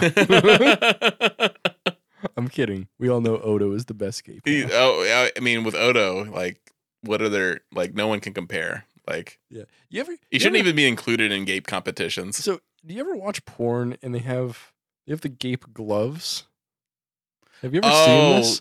And they're actually branded. I feel gape like gloves. I shouldn't admit that I know what you're talking about. Is this a trick? Gotcha. I don't know what I'm talking about. Fuck. You do now. Yeah. Gotcha. No, I'm always like, who made those? There's like some poor like Filipino guy like screen printing on gape gloves onto. I always thought like I mean that's the thing, like those gloves, they're just like the textured gloves that you kind of get in like a lot of different jobs. Yeah, but they're screen printed and they actually say gape gloves. Oh. Yeah, which I'm like, they say gape gloves on them, which is why I'm not talking about when they have gloves and they're doing a gape. I'm talking about when like they have, the gloves with the textured stuff. and they actually say gape gloves on them. Oh, I don't think I've seen. They have branded gape I don't think I've gloves. seen the branded gape gloves. I'll show you some video evidence later if you want. I feel it's just like, oh, of course I know. No, what is those? I'll show you gloves? some. Yeah, I don't think. Yeah, videos now that you about mention it, green I bread. have no idea what you're talking about. Sure you don't. So when she went to get her mom for her midday meal, Taya continues, her mother had vanished. Probing further, hopefully not into the child, Odo asks how her mother was acting, or whether she had been on a trip or vacation. Taya replies with confusion that no one has ever left the valley, since everything they need is right there. Odo seems intrigued. And there's tons of beads, loose clothing. Like they don't need anything else. Yeah, it's like we've got all these like slightly tie-dyed cloaks and and beads with the hat beads. Yeah, hat beads. Lots like of hat what else could you possibly need or want? Yeah. We also have this big top to play with. That's my toy. Yeah. That's my one toy. Like, we have to get see the top go around again. No, wow, it did it last time too. Wow. Fuck. Yep, man. everything I could ever want is right here. Gosh, I wish I had a man that could turn into a top. Odo seems intrigued, and when Taya morosely asks if her mother is ever coming back, Odo assures her warmly, I promise you, I'm going to do everything I can to find her and bring her back to you. So, back on the station, Jake is having trouble identifying isolinear rods with O'Brien at the table in the replimat. The white ones contain information relating to the engineering system's controls. The red labeled ones are for library and information storage, and the blue ones are... And Jake doesn't know. and he continues to be baffled. They're blue chews, Jake, and you shouldn't take them because then you're gonna have like a fucking huge jumpsuit, dog. You're gonna need the hyper girdle. Yeah. Shatner brand. A Shatner boner girdle. So yeah, and I also love all of the scenes where O'Brien does the technobabble because he's the only one that says technobabble and sounds like he knows what he's talking about. yeah, because he sounds like passionate about it, and well, not passionate, but like he knows it super well. Yeah. Like he's actually like looked at this and be like, and actually come up with an idea in his head of what this makes sense to be. Yes. Yeah. You know? And even though it's completely imaginary thing that does not exist, and like you're like, yeah. Yeah, because he's like such a good engineer that he can explain things in layman's terms, which is what you're able to do when you're good at your job. Whereas Geordi is like, oh, it's the exothermal dilither rakeshons, and everyone's like, okay. Because he's just a fucking nerd who's caught up in his own shit and can't explain things and be like, okay, so the thing that feeds the dilithium reaction is malfunctioning. Yeah. You know, actually, like, you know, giving a reasonable explanation. Yeah, and he's breaking it down for us to understand because I ain't no science guy. Bill Nye, the science guy. The Chief Rio Bryan sees Jake is not getting it and reassures him he didn't even get this stuff until 1 year after he was in Starfleet, drawing a long sigh from Jake. Jake explains that he doesn't want to go to Starfleet Academy, but he can't tell his dad that. Understanding Jake's quandary, O'Brien shares how he had almost become a musician like his dad wanted. He'd apparently been a good cello player, and his father went so far as to send a recorded audition to the Albranian Music Academy. 2 days before, and he got in. He got accepted as a cello player. So 2 days before he was set to depart for music school, O'Brien listed in Starfleet. However, as O'Brien explains, his father eventually came around and is even proud to introduce him as his son, Senior Chief Specialist Miles Edward O'Brien. And he says, if your father is anything like mine, he'll understand. And of course, like, it's weird that Jake would, like, have any hangups about this, because, like, Ben Sisko has always been the best father. Yeah. Like, inarguably, I think, in the series, he is, like, just the best father. Yeah. He's understanding, he's kind, he's warm. Like, there's nothing bad about him, and he always comes to everything with understanding. And so Jake has no reason to believe his dad would be like, no Starfleet? Yeah. It's weird. Yeah, like and plus, like, with infinite possibilities available to them in this future, like anything he does, like, would be fine. I mean, and he doesn't seem like it's not like he's like Sisko is a dyed in the wool. Like, I need to have, we need to continue the Starfleet, right? Because his father wasn't in Starfleet, right? So, exactly. Like, it's not like it's like a family tradition, exactly. And it's it's not like Jake's like, I want to join the Borg. Yeah. Like, come on.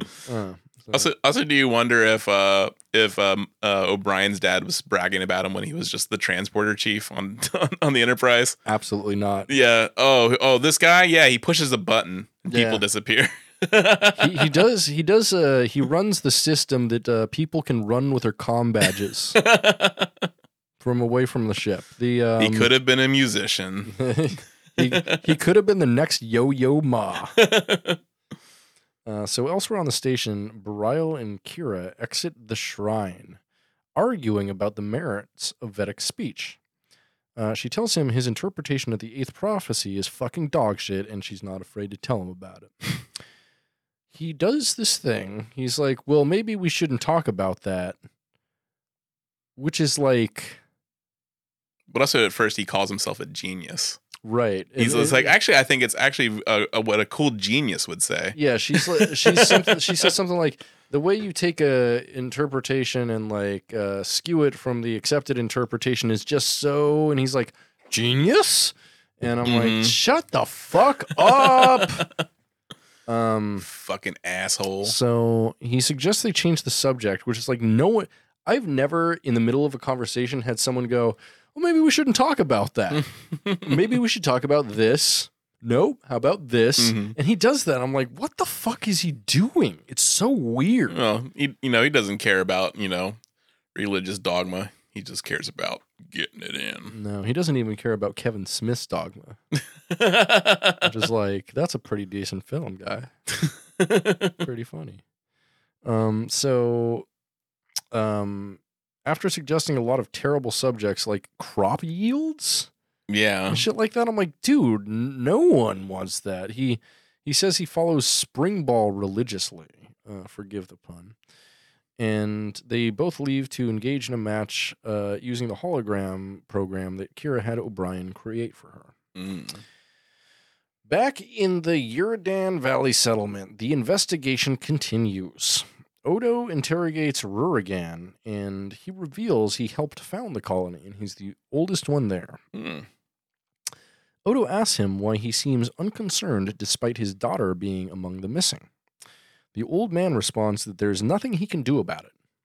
Odo points out that he can see in his eyes that he's in a great deal of pain, which is a weird thing for him to say, and also, like, Odo's never been, like, perceptive about people's emotions and shit. Yeah, so, like even like the beginning scene was establishing that he's not perceptive of emotions, or 100%, yeah. or and It doesn't care more yeah, so. doesn't care, and yeah, it's completely irrelevant to him. But then when we get down there, he's suddenly like, and he's also really good talking with Taya. He's like you wouldn't think that he'd be so good talking with kids. I know, it's super weird. He instantly is able to connect with this child, and he seems like the last person that would connect with a kid. Like, he never spends any time around kids on DS9 at all. Ever. No, I mean the only kids he deals with are Jake and Nog, and he doesn't. And they're teenagers. He doesn't deal with them though. I mean, he does. He harasses them for hanging on the promenade. That's true. Yeah. Yeah. That's all he does though. Yeah. He's like, rouseabout. Yeah. It's like, yeah. And of course, that one time that Nog was fucking with his bucket. Oh yeah. Dropping loads into Odo. Nog filled it with like oatmeal or something, and then like spilled it all over him. Yeah. So, Rurigan states that he's dying. It's just, well, I'm dying, and I'm like, what? But he says he's had a good life and only wishes I definitely got the cancer doing the room delivery of the woman the mom tells you. I got the breast. Well, I went to the doctor. I've got the breast cancer. What? I'm gonna die, Mom. You're not gonna die. It's so funny. So he says he's dying, but he's had a good life and only wishes he could have seen his daughter one more time.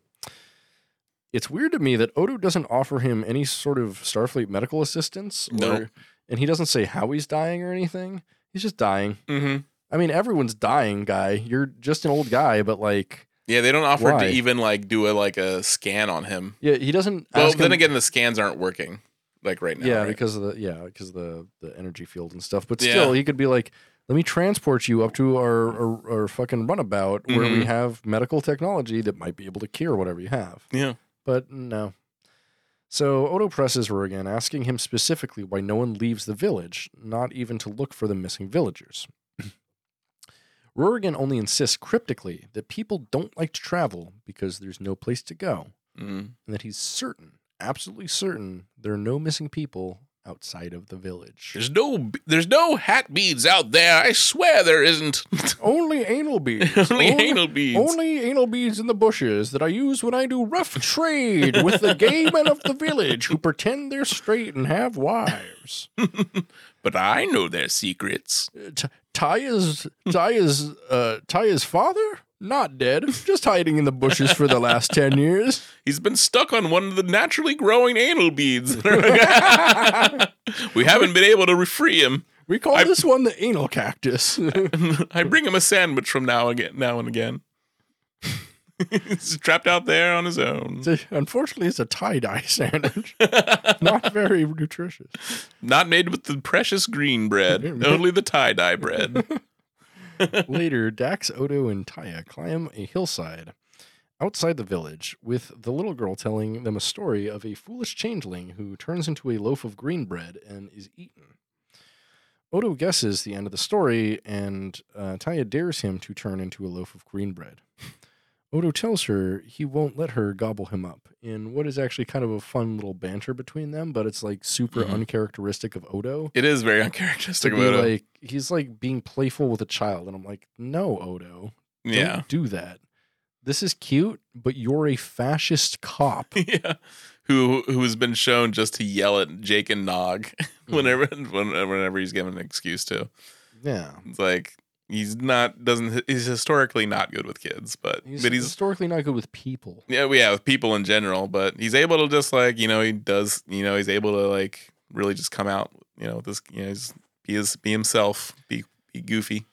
I guess so. So as they continue to get further from the village, Taya shows them a tree where she and her friends go out and play sometimes. And I'm like, a tree? I mean, they live a very sad life. They do. Like, this is my favorite toy. That's a tree. It's a tree. Yep. These are my friends. Those are rocks. Yeah. So Odo tells her to wait there while he takes Dax further out. As they continue walking, the scanner vanishes out of their hands. When Taya starts moving towards them, Odo tells her to stop, but she tries to hand them some berries, and the end of her arm and the berries disappear. It reappears when she pulls it back to her. Now, the nature of the village and the valley is clear to Dax and Odo. Mm. So they return to the center of the city and bring Koilis to the reactor in the middle of the city. Dax explains she knows what happened to the people who disappeared. After being able to use a console to make his favorite cloak disappear and then reappear, and he's like, that was my favorite cloak! She explains the situation to him. It's not a reactor. It's a motherfucking holo generator. Say what? It created an Omicron field and manipulates it to create matter. Everything in this village, his cloak, and the people are made out of these particles. The component that controls the field is breaking down, and the people are subsequently being lost. Koilis can't believe it, and he says he's sure that he's not a holographic projection. Odo explains what happened to Taya's arm. Koilis insists he needs more proof before he believes this, and that he and his loved ones are holograms. To prove it, Odo and Dax agree to take everyone interested to the edge of the valley to disappear part of themselves. Back on the station, Vedek Bareil and Kira are enjoying dinner together after their spring ball match, Eating some chicken nuggets. During which Kira was victorious. She says she played with her brothers back in the Xingha refugee camp. I hope a reference to the Thai beer Xingha. And Bareil kills the mood by saying he was at Reliketh, which is just be like, oh, that's what concentration camp you were at? Well, yeah. And like it fucking kills the mood. Then suddenly, somehow she gets up to like clean the plates, and their conversation turns intimate as they begin to acknowledge their attraction to one another. Soon they are kissing, and goddamn, does Kira have the worst taste in men of all time? Yeah. Just he's an action figure man. He has no personality. He cannot hold a conversation. They don't agree with each other on things, on religion, which is like, what is she doing? So Bareil mentions while they're making out, because he's a fucking idiot and he can't just like make out with her and get that ass. Yeah. He's like, he's like, kiss, kiss, kiss. Oh, by the way, he mentions that how Pilar Rit, the man who invited him to the station, considers himself something of a Dabo player and has a sizable gambling debt to Quark, who she calls the little troll who runs the Dabo tables, in a true display of absolute space racism. Yeah. Like, a little troll? Really? Yeah, that's extreme. Very bad. She suddenly bolts for the door, leaving Bareil confused and with Bareil, Bajor, and Blue Balls. Kira, however, is convinced she knows the real reason why Bareil was invited to the station. Back on the planet with Dax and Odo, the villagers are gathered together after seeing the vanishing effects at the edge of the field. Back in the village square, many believe it was a trick. Coilus says it is because they were programmed not to want to leave. He says the only alternative to having everyone disappear one at a time is to let Dax turn off the entire machine and fix it. However, if she can't, the whole village will cease to exist. Oh, shit. Kind of high stakes for them, I guess. Yeah. At the suggestion and guidance of Rurigan, they agree to let Dax shut it off. Right before they disappear, though, Taya tells Odo his face isn't so scary once you get used to it. Very backhanded compliment, but Yeah. okay. It's not as bad as... You know what? You're not as ugly as I first thought. Cool, Yeah. thanks. Yeah, it's like, you know what? You're not fucking hideous. You're just not scary to me. All right? Other people, though. Ooh, woof. Woof. So once the field is disabled, the people, the buildings, and everything disappears. Everything, that is, except for Rurigan and his clothes, which is interesting. Yeah, that'd be funny, yeah, if he was just staying there Naked. completely nude. Yeah, and he's like, it's just dong is fucking hanging out. I have no shame. It's the way God made me. Giant prolapsed asshole hanging out below his dong.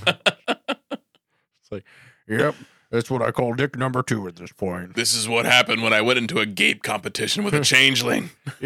It's really the worst thing. It's like, you know, one of those sticky hands you get out of a fucking vending machine? It's like that. It just picks up every little piece of dirt on the ground, and like every time I put on underpants, it just gets a lint caught in it. Oh my God, it's the worst thing ever. I made the foolish mistake of using gape gloves. And I wanted to beat that changeling so bad. But I could walk through that motherfucker. I couldn't. I went too hard. To push myself too far. I was like Icarus flying towards the sun. I flew too close to the gape gloves. with wings made of gape gloves. With wings made of ass. With wings made of ass. And now I live with this. My shame. So everything disappears except for Rurigan, who tells the 2 officers not to be surprised as he's just as much flesh and blood as they are. Which, Odo's not flesh and blood. He's not. He explains he lived on Eureta Prime with all the people there, but after the planet was conquered by the Dominion, it changed their whole way of life, and he decided to leave, which explains how they knew about changelings. He came here and set up this hologenerator, recreating the village with all of his friends. That'd be funny if he was actually just some sort of like weird racist guy. Like the whole thing changed. They went woke. I had to leave. So I actually have this written here. Oh, really? Just a little bit later, but did you notice everyone in the village is white? There was, I think, 2 black actors. Really? Mm-hmm. I didn't notice them. Yeah, there's. I guess I'm just colorblind. But it didn't matter. They're ideologically in line with me. They're the good ones. So, he wants them to take him back. Oh, sorry. So he created the village with all of his friends. He had been living there among the people for 30 years and watched all of his friends die, and then watched all of the holograms live, give birth, grow old, die, sometimes even forgetting that they were holograms. He asks Odo and Dax to not restart the program and just take him back to Eureta Prime. Odo wants to know what will happen to the people in the village. And this is weird. Why would he want to go back just to die? Yeah. It's super weird. Instead of like living out the rest of his life in a place that he's familiar with. I don't know. It's super weird. So Yeah, he's just depressed and is like, fuck it, I don't care anymore. yeah, fucking just kill me. Just fucking kill me. Take me back to that woke liberal hellhole. Just gape my ass until you split me in half, all right? Just end it all, okay? So, while they may not be real... so Odo wants to know what will happen to the people in the village, saying, while they may not be real, the way biological life forms are real, perhaps they are worth keeping alive, since they appear to think, feel, and reproduce. This is an incredibly slippery slope argument with holograms. holograms. Yeah. If you're going to say if they think and feel, Mm-hmm. then basically at any point when you tell a hologram that they're a hologram, you are then almost required to keep them alive in some way, which is weird, right? And they do. I'm not sure if that's the way they're programmed, but they do take the knowledge that they're all holograms very easily. They're easily. like, oh, well, can you fix us then? Well, that's not going to give me any sort of existential problems at all, right? Like if I found out we were living in a hologram world, Mm-hmm. I'm talking public masturbation. that is public masturbation while driving like a pickup truck through a crowd of people. I'm talking AR-15 mounted to a Ford F-350. You're all holograms. It's fine. Driving through the fucking police banquet ball. Yeah. Yeah, but I guess maybe they do. It's just like, oh, okay. They're just fine with it. But it does suck. Like, yeah, they are holograms that do die. Mm-hmm. But now that they know they're holograms, though, they know they can. There's no limit to how much they can gape. Yeah. That's what the final death blow to Rurigan. It's like they all come back and they're like, Rurigan, so can you program us to there is no gape hole forever? There is no hole. I am the hole. I am the hole. Yeah, they just hold up their hands and gape clothes instantly appear on them, and they just it just starts going wide. The giant gape circle turns into like a yin yang. Oh my God, he's the one.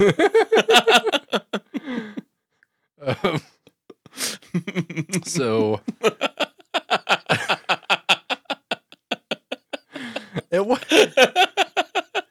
point do you think a hologram deserves or gains life? Yeah. It's just it's a question that's asked all throughout, Voyager and stuff. Like, okay, these are people. And it's weird because I feel like they have a much lower bar here than they ever do for EMH. Yeah. Or any holodeck program, basically. Like, their bar here is like so much lower than it is for like Moriarty. Yeah. Like, Moriarty basically has to like hijack the fucking ship and be like, I'm real, for them to be like, oh, maybe he's kind of realish. Okay, he's real. Well, there's only one possible thing we can do: trap him in a box forever. Yep. Yeah, trap him, put him in prison, and then just forget about him. Mm-hmm. So Bergen is also betrayed by his emotions. He says they are real to him, since he didn't want his granddaughter to get hurt. You know. And he cares about them. After such a rousing speech by Odo, bringing him to tears, since he does love his granddaughter, he agrees not to turn his back on them. Yeah. It's actually a really nice speech from Odo. And yeah. It's kind of compelling, even though she's real to me. It's real to me, god damn it. So back on DS9, Jake finally sits down and admits to his father that he doesn't want to go to Starfleet. Mm. And you know what Benjamin Sisko does? He fucking loses his shit. He flies into a rage. he just takes immediately downs a bottle of fucking Andorian ale, pisses his pants, and punches Jake. Then he goes I'm gonna go drive this. I'm gonna go drive the space station. You can't drive the space station, and then he starts then it actually starts moving. It's a fucking space station, not a forklift. I don't need a goddamn certification, Jake. You faggot. I'm glad your mom's dead. You fucking idiot. Throws a bottle against the wall. Hey, I fucked your mom, fucking idiot. Shut up. So am mine, idiot. Shut up, man. You don't tell me what to do. Suck my dick, Jake. Jake. Fucking less than Jake, right? You're like a ska band, you little piece of shit. You know what's less than Jake? Nothing. Jake's on the bottom. Yeah. Yeah. Speaking of bottom, where's your boyfriend, Nog? It should be greater than Jake, because everything's greater than Jake. Yeah. But nothing's better than Esdri. No, that's true. Gotcha. Damn. That's not true. Gen Z is better than Esri by a It's mile. true. By a light year, baby. Yeah. Like Esri is like proto Tindy though. Very much so. Yeah. Yeah. I mean, she's fine. She's fine. Yeah. I eat that butt, but still. Yeah. So back on the state. So after he beats him mercilessly, Ben is Captain Sisko's like, well, maybe I'm okay with it. Yeah. But it takes him a severe beating to really get through the trauma of his son not wanting to walk in his footsteps. Yeah, he takes him like all of 1 second to just be like, oh no, that's fine. Yeah.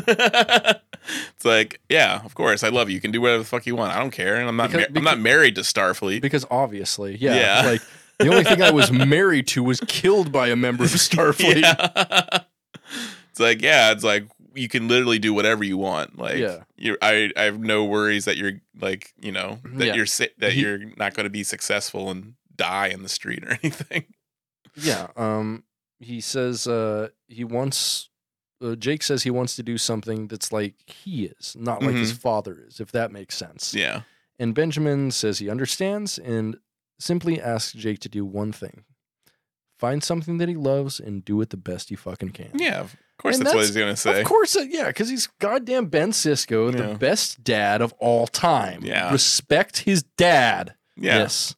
Yeah, it's like, he's like, okay, well, my dad, made the best, fucking a touffe jambalaya and I don't even know it's in jambalaya. I just do minor war crimes, so I got my own thing. I'm the best Star Trek captain, and you're gonna be the best, writer. No, at this point, he's not though. Oh yeah, he's still commander. Oh yeah, yeah. Well, right now he's the best commander. I love Riker. Yeah, I put them on the. It's weird because just as Riker wasn't great until he grew the beard, Sisko's not great until he grows the beard either. True. So, I would actually say, and he didn't grow the beard until he was a captain. So yeah. I would actually say, I think Riker might be a better commander than Sisko. But Captain Riker, definitely not as good as Captain Sisko, baby. Nope. And of course, Sisko's the ultimate emissary to the prophets. Yes. Yeah. So even really, he doesn't even stay in Starfleet. No, not at all. Yeah, he becomes, a god. But in the IDW comic series, apparently, the continuation, I guess he does. Whatever. Now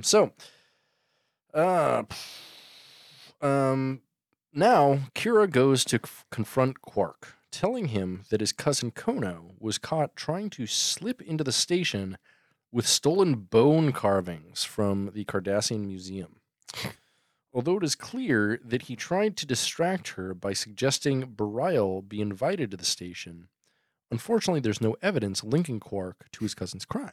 What's funny is like it's basically like they're selling Nazi memorabilia. You're not wrong. That's because what the Cardassians are fascists. That is 100. It's basically like Jews stealing Nazi memorabilia. It'd make more sense if it was like the Maquis or Bajorans. There's the Bajorans, yeah. Yeah, but yeah. Yeah, but the Ferengi are just dealing and trading of a Nazi memorabilia. Yeah. So yeah, I was about to say well, why does Kira care if they're stealing Cardassian shit? But then I'm like, oh wait, yeah, it's like they're selling black market Nazi iconography. Well, the thing is, here instead of like a reunified Germany, like the Nazis still exist for some reason. Yeah, yeah, like they're just like, okay, yeah. You lost the war. Yeah, you just move back to your territory. Yeah, we'll do a treaty, and you can take some of our stuff. Mm-hmm. But we get the space station. The fucking space station that's only good for ore mining. Yeah, great. So, although it is clear that he tried to distract her by suggesting Burial be invited at the station, unfortunately, there's no evidence linking Quark to the cousin's crime. Although Quark won't admit anything, Kira thanks him for arranging Burial's visit, saying it was certainly distracting. Am I right? Distracting. I made that one up. She said distracting. She did, but I think she slipped a bit, and I think she did say distracting. Yeah, but it wasn't because she's always on top. I'm talking about he doesn't ever even stick his penis inside of her. Oh well, that's what she actually said. Dick strapping. That was dick strapping. Dick strap on. Yeah, it was very dick strap on. Oops. I mean, just. I mean, dick coming. I mean, damn it.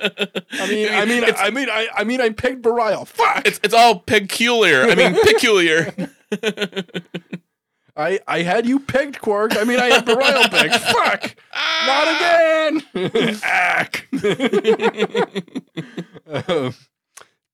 Quark privately curses that it wasn't dick strapping enough. All right. So, down on the planet, Dax fixes the machine, and Rurigan makes one last request.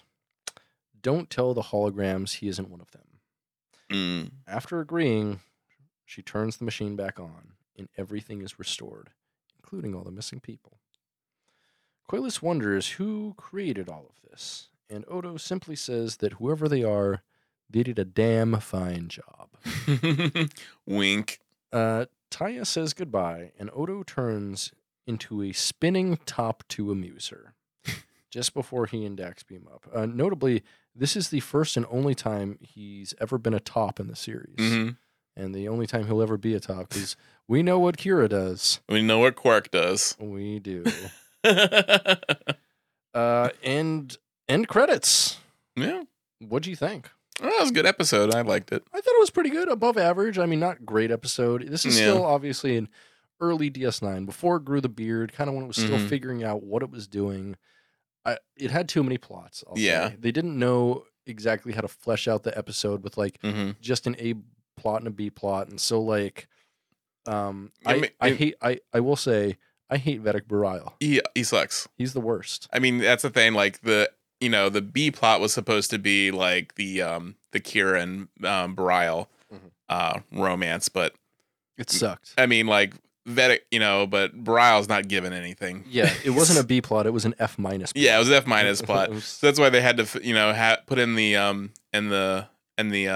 I mean, I thought it was a good bit with like Jake and Cisco. Like that was fine. That was but obviously we knew where that was going. Like, that's what I would say was kind of necessary to the storytelling of the series overall. Yeah, but at the same time, it could also have just been a non-thing. Like, like it could have just been Jake never wanted to go to Starfleet, and his dad never tried to push him, and he suddenly discovers he wants to be a writer at some point.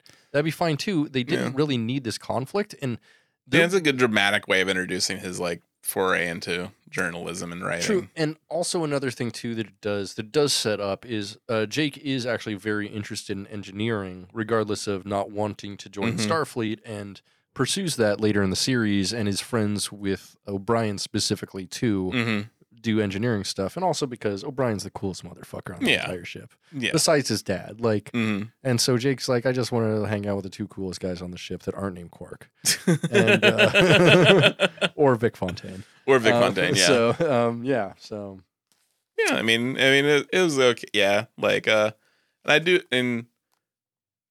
like the hologram story, because that is kind of like almost a Philip K. Dick type thing, where it's like you learn that you're an artificial intelligence, and just kind of but didn't really explore like dealing with the repercussions of that, like these people that have like lived their entire lives and suddenly find out that they're artificial intelligence and actually don't have physical forms. Right, exactly. Because I mean, if they really dealt with the repercussions, we would have seen a lot more gaping. Gaping. Yeah. the one emerging with the yin yang gape. and like yeah, see like, and then there'd be like the Smith. It'd be the anti-gape. Or you would just make his butthole very small. And like, how do you make your butthole very small, Pat? I feel like the butthole's already very small. Even smaller. You're talking about like a reverse gape. Yeah, he's doing like, Where you make it like airtight, like a fucking blast of water couldn't get in. You could fucking put a pressure washer up here and no water would get in. It has to be like the opposite of the one. So Right. yeah, it has to be the yin to the yang.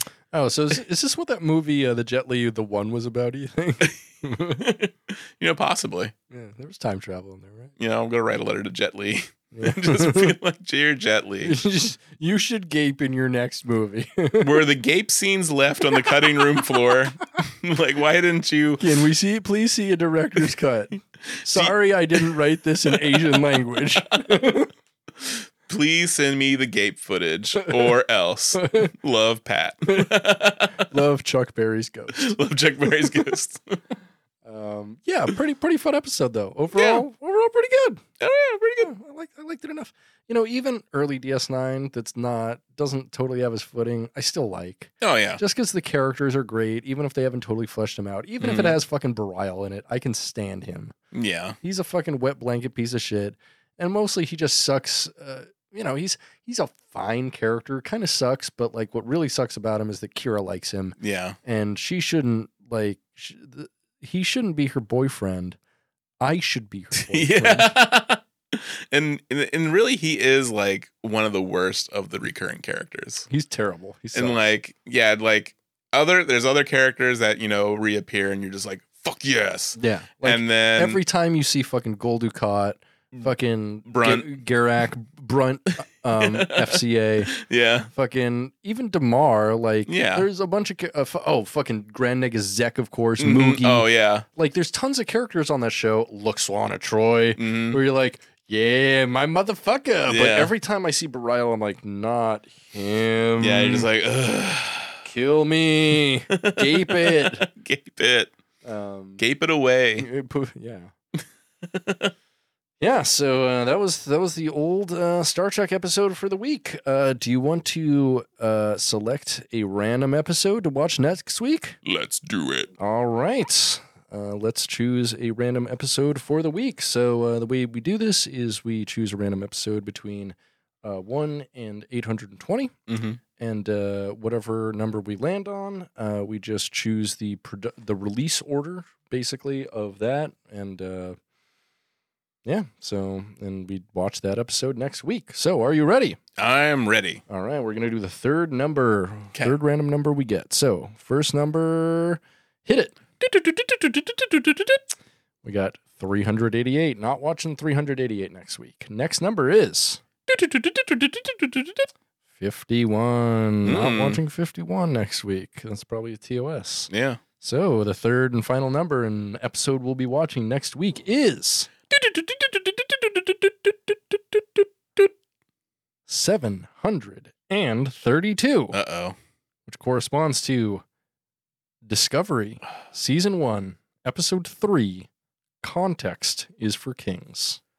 Okay, well, that's going to be an early-ish one.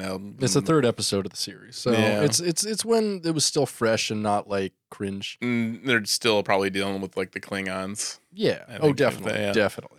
Yeah, I mean, it's right after this second episode, which is the Battle of the Binary Stars. So it's right after that battle. So there's some it's like the fallout of that, probably, I think. Yeah, first season wasn't that bad. No, first season was pretty good. I really liked Lorca and Michelle Yeoh. I mean, Giorgio and Lorca were both pretty fun captains. Oh, that's right. I remember like them saying like Lorca was going to make a reappearance in Discovery. Remember them saying that? Yeah, something like that. I wonder if he'll be. But we don't know if it's Mirror or no, because the Mirror Universe one died, right? So, but the other one's unaccounted for. Yes, the Prime Universe one's unaccounted for, so it could be him. So yeah, good Lorca. Yeah. So yeah, that we'll be watching Star Trek Discovery next week. Cool. I guess so. All right, and with that, would you like to get into some No, we're not. With that, let's get into the Klingon word of the day.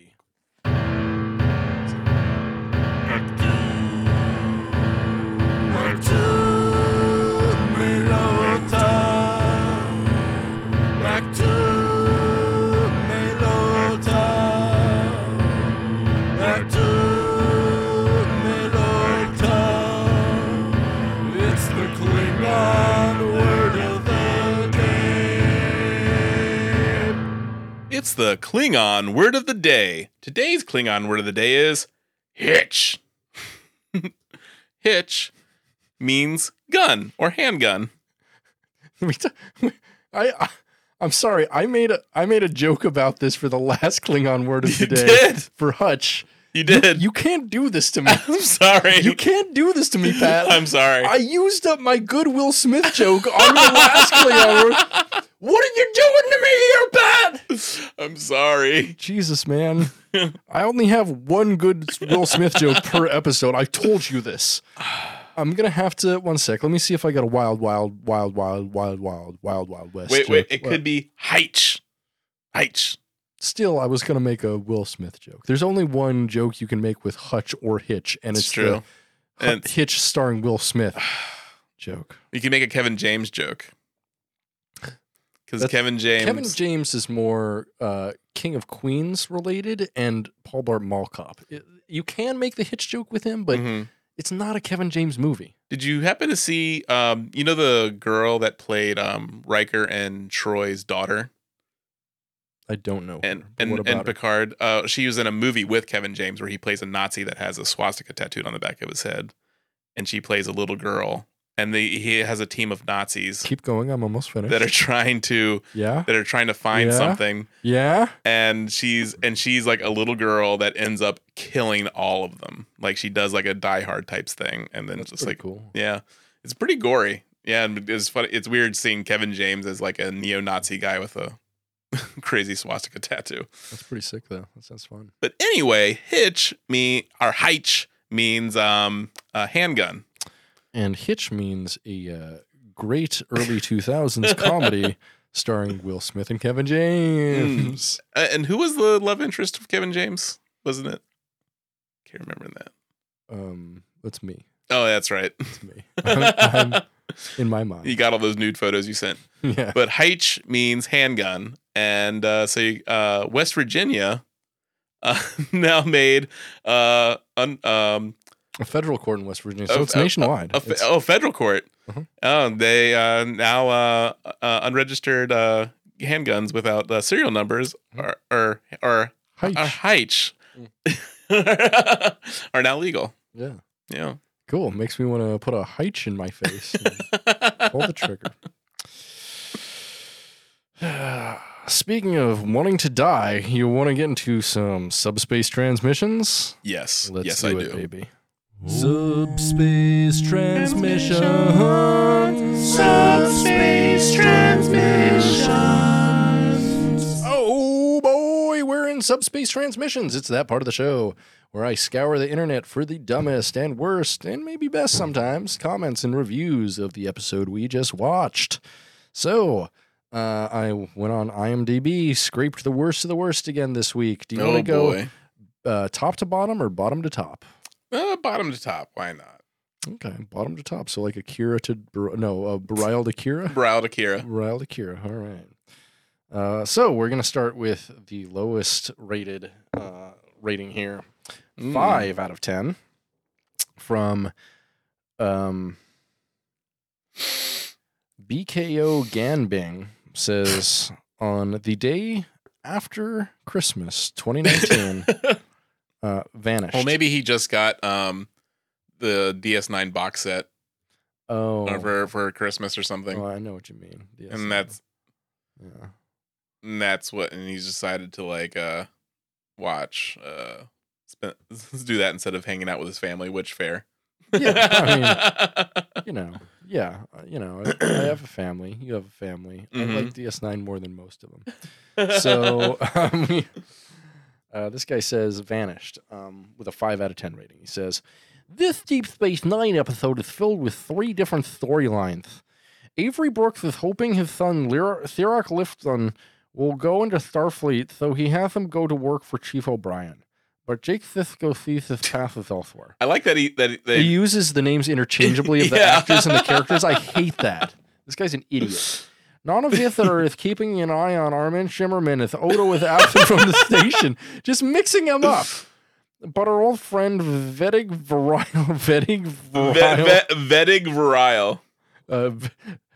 Her old friend Vedic Venereal is visiting from Bajor. How to juggle enjoyment with responsibility. The main storyline features both Odo and Dax visiting a world where people are disappearing without a trace. Between Renee Auberjonois' investigative abilities and Terry Farrell's science knowledge, the mystery is solved. It's all to do with the nature of the world and its inhabitants. Good scenes with Odo and a little Noli Thornton, whose mother is one of the vanished. Definitely the main reason to watch the episode. This guy's saying the main reason to watch the episode is the little girl. How do we feel about that? Plus, what is with the constant changing of the names? Like, that was the actress's name, Noli Thornton? Yeah, I hate that so much. Yeah, it's so odd because the kid's name was Yara or whatever. Yeah, or Taya. Taya, there you go. Yeah. I was thinking Tasha. Yara. Yara. Yeah, this guy's an idiot. Yeah. Yeah, fuck him. Yeah, that's what he chooses to do with his holiday time. Yep. I mean, that's probably what I'll be doing. Who knows? Yeah, I mean, you're always welcome to come here to leave internet comments. Hells yeah. So next, we got a 6 out of 10. Snooze John C. says on March 13th, 2022, okay episode, but Odo fans should enjoy. Says, Odo and Dax help search for some missing people. This is a reasonably good episode with a nice mystery and some decent screen time for Odo. There are 3 plots going on, with some scenes being stronger than others. Odo and Dax, for me, have the better of the material, but I won't go into specifics to avoid spoiling. Renee Auberjonois is as good as ever. Jake has some development that is reminiscent of other character arcs in the franchise. These scenes are done well, but how many sons have we seen go through a dilemma relating to parents' expectations about the future? Mm-hmm. The best aspect of this is Cole Meany's natural performance as he supports and guides Jake. Agreed, actually. Yeah. I find most Star Trek romance is pretty uninteresting, and the one in this episode is in that bracket. 100% agree. Yeah, like, and plus, yeah, I mean, the Jake and Cisco stuff, yeah, is worn territory, but I mean, I do think like they both do a very excellent job of that, and I mean, they do have great chemistry together. They do, and I think that's what makes everything about their interaction so believable, and like makes him seem like such a good dad. Is like Avery Brooks seems like he's a good dad in real life too. Yeah, exactly. Like you're just watching, and yeah, it just feels like a genuine moment between a father and son, and that's why it didn't like come off as too bad to me, like just like completely unnecessary. Because yeah, I mean, it's understood to like help further Jake's plot, but yeah, it's just like a nice slice of life type thing to have between a weird hologram village run by a psycho and a completely awful romance between two people who are terrible for each other. Yeah, actually the episode is so much better than the sum of its parts, because what you have is like most of the episode is a bucket and a slut talking to holograms, which doesn't sound great, but it's pretty fun. Yeah.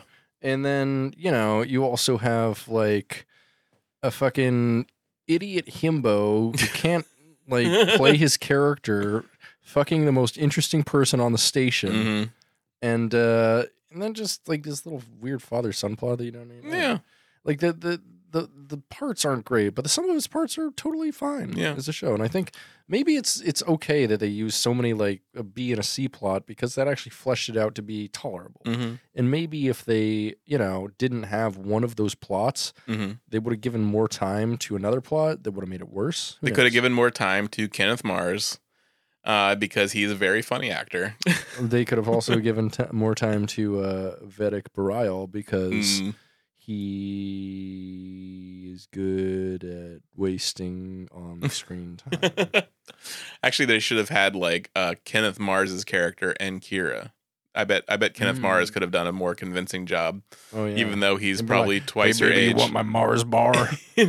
Because he's just a very fun guy. He's hilarious. So I could see him like getting his dick wet. Get his dick wet. So next we have the vac installer, who I think we've read a comment from before on here. Oh, really? Oh, yeah, the HVACs. Yeah. So he says, back to reality. Back to reality. He gives it a 7 out of 10. Okay. And says,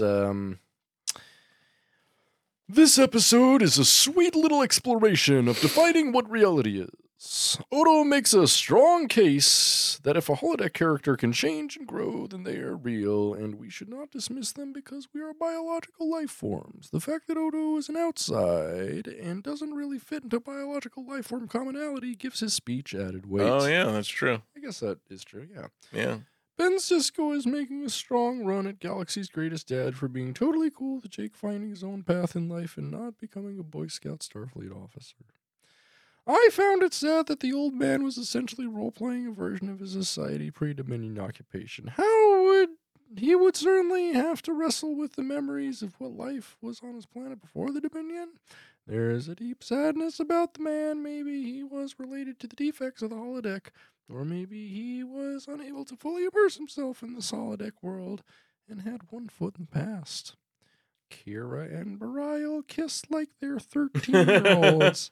Slobbering over one another. LOL! I still enjoy them both, but I found the makeout scene unintentionally hilarious. I mean, yeah. He was talking through the entire thing, too. He's like, Yeah. oh, this is my first kiss with this woman. Oh, I'm gonna talk about the guy who invited me here and, Yeah. and his gambling problem. That'll get her in the mood. I wonder why when I become sexually aroused, I think of my friend. And talk about gambling. Well, better not think about it. I wonder why when I come, do I just think about Dabo? Interesting. I think I have a gambling addiction. And I'm in love with a man. A gambling addiction. Gambling. So next we have a comment from Tweakums Nice. from March 22nd, 2010, 12 years ago. Wow. The comment says, an unusual village. Warning spoilers. When Dax and Odo are surveying planets in the Gamma Quadrant, they detect unusual particles, so beam down to the surface. Here they find a device in the middle of a village which is emanating the particles. Before they can finish examining the device, they are taken into custody under suspicion of being involved in a series of recent disappearances. Once they have convinced him of their innocence, they volunteer to help with the investigations. There is something strange about the village nobody has ever explored beyond the valley they live in, not because of some perceived danger, but just because nobody has ever thought to go further. While investigating the disappearances, Odo befriends Taya, a young girl whose mother vanished on the morning of their arrival. When Odo, Dax, and Taya start to explore outside the valley, they make a startling discovery about the village and its inhabitants. Back on DS9, there are a couple of minor plot lines.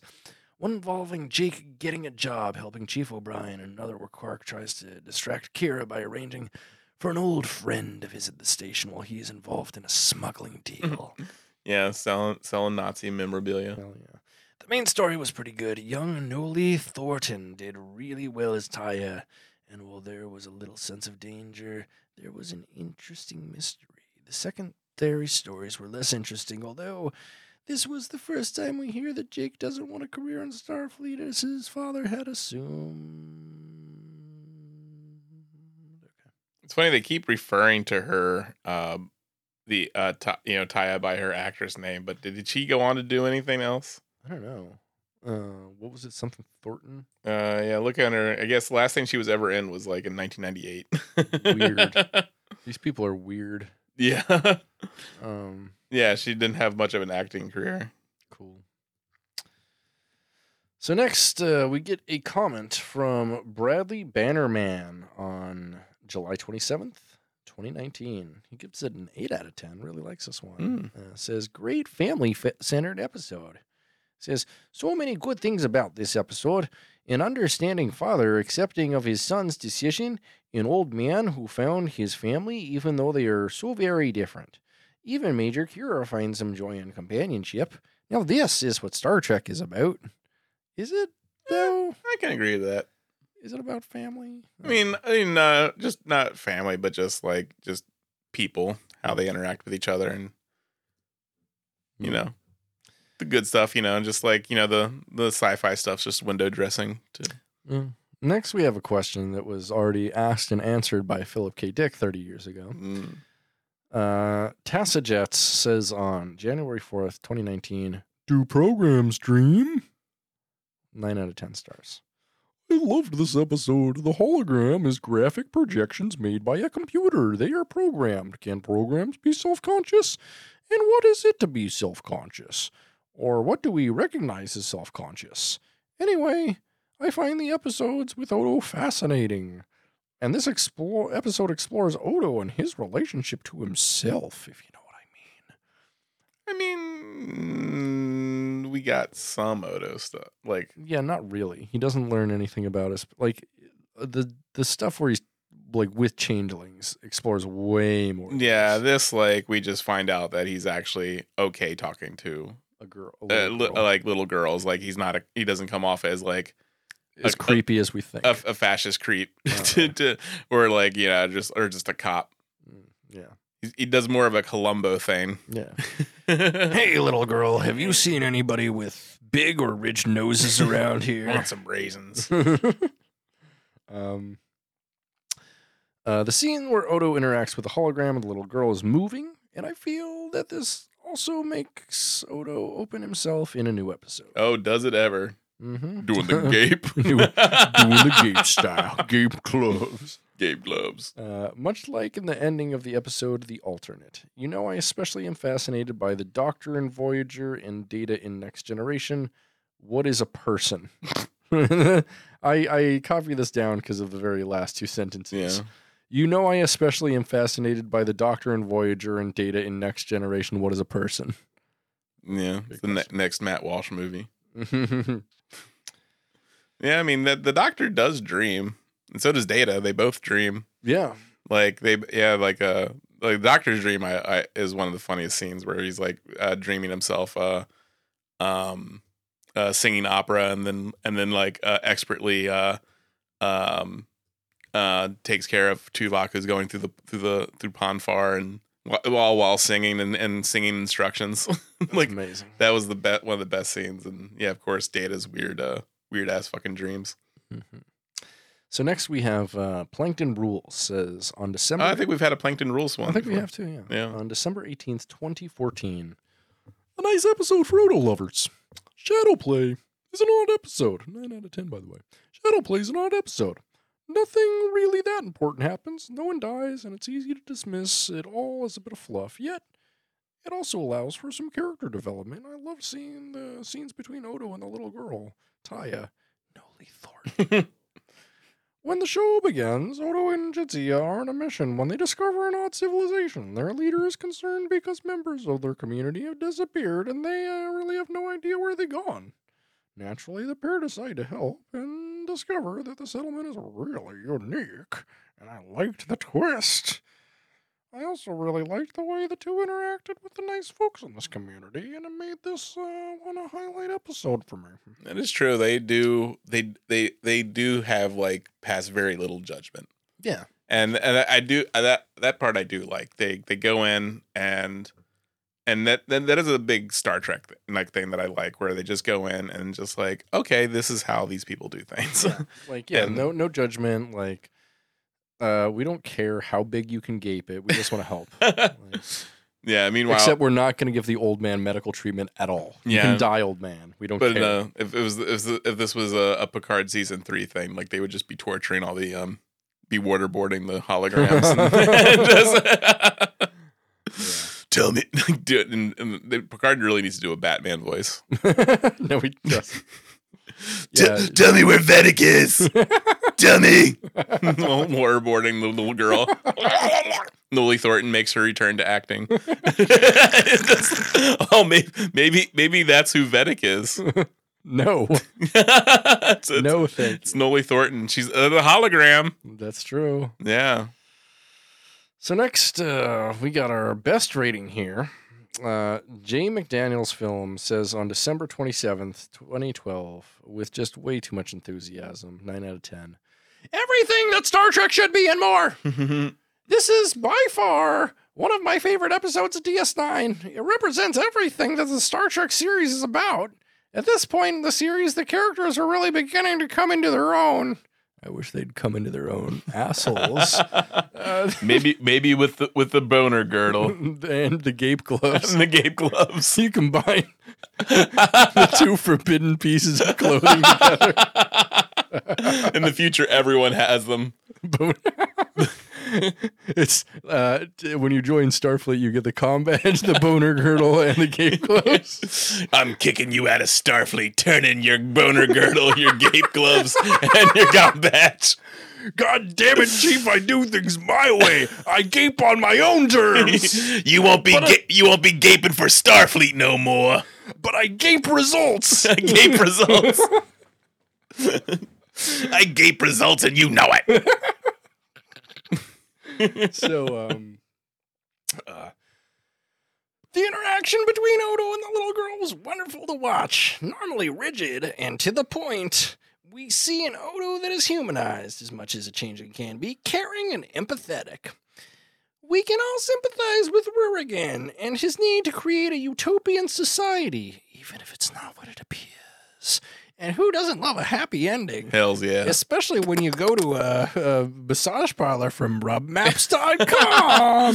This podcast brought to you by rubmaps.com. And Blue Chew. And Blue Chew. Together, probably not a good idea. That's when you're going to have a good Tuesday night.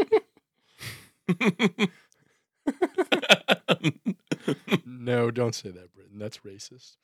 This show asks us to consider what we call life and what we want out of it, especially the board game or the movie starring Eddie Murphy and Martin Lawrence. You want to eat that cornbread? That movie was kind of just like a Shawshank Redemption comedy. Yeah, it was actually funny though. Yeah. I'd go back and watch it. It's a pretty funny film. Yeah. So it should make us all appreciate the similarities we share as human sentient beings. The backstory between Jake and Ben Sisko allows us to glimpse into the personal lives of the characters and remind us they are real beings and not just actors playing a character. What? Yes, they are. Inasmuch as the village of holograms are real, so are the crew of Starbase Deep Space Nine in their own reality. What are you talking about, guy? This guy is going off. Yeah, he definitely he's just huffing stuff out of a bag and just being like, all right, I'm going to write this review.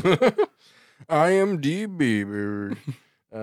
I found that the play between Major Kira, Vedic Barile, and Quark to be unnecessary and simply used as filler material, which seems to be there only to give the actor screen time, which is true. Yeah. Actually, yeah, if I were to cut one of the plots, it would definitely be the Vedic Barile. Oh, 100%. Thing. They could have fleshed the Jake and Sisko thing out a little bit more. More like Vedic Revile. All right, guys. I got him. Fuck you, guy.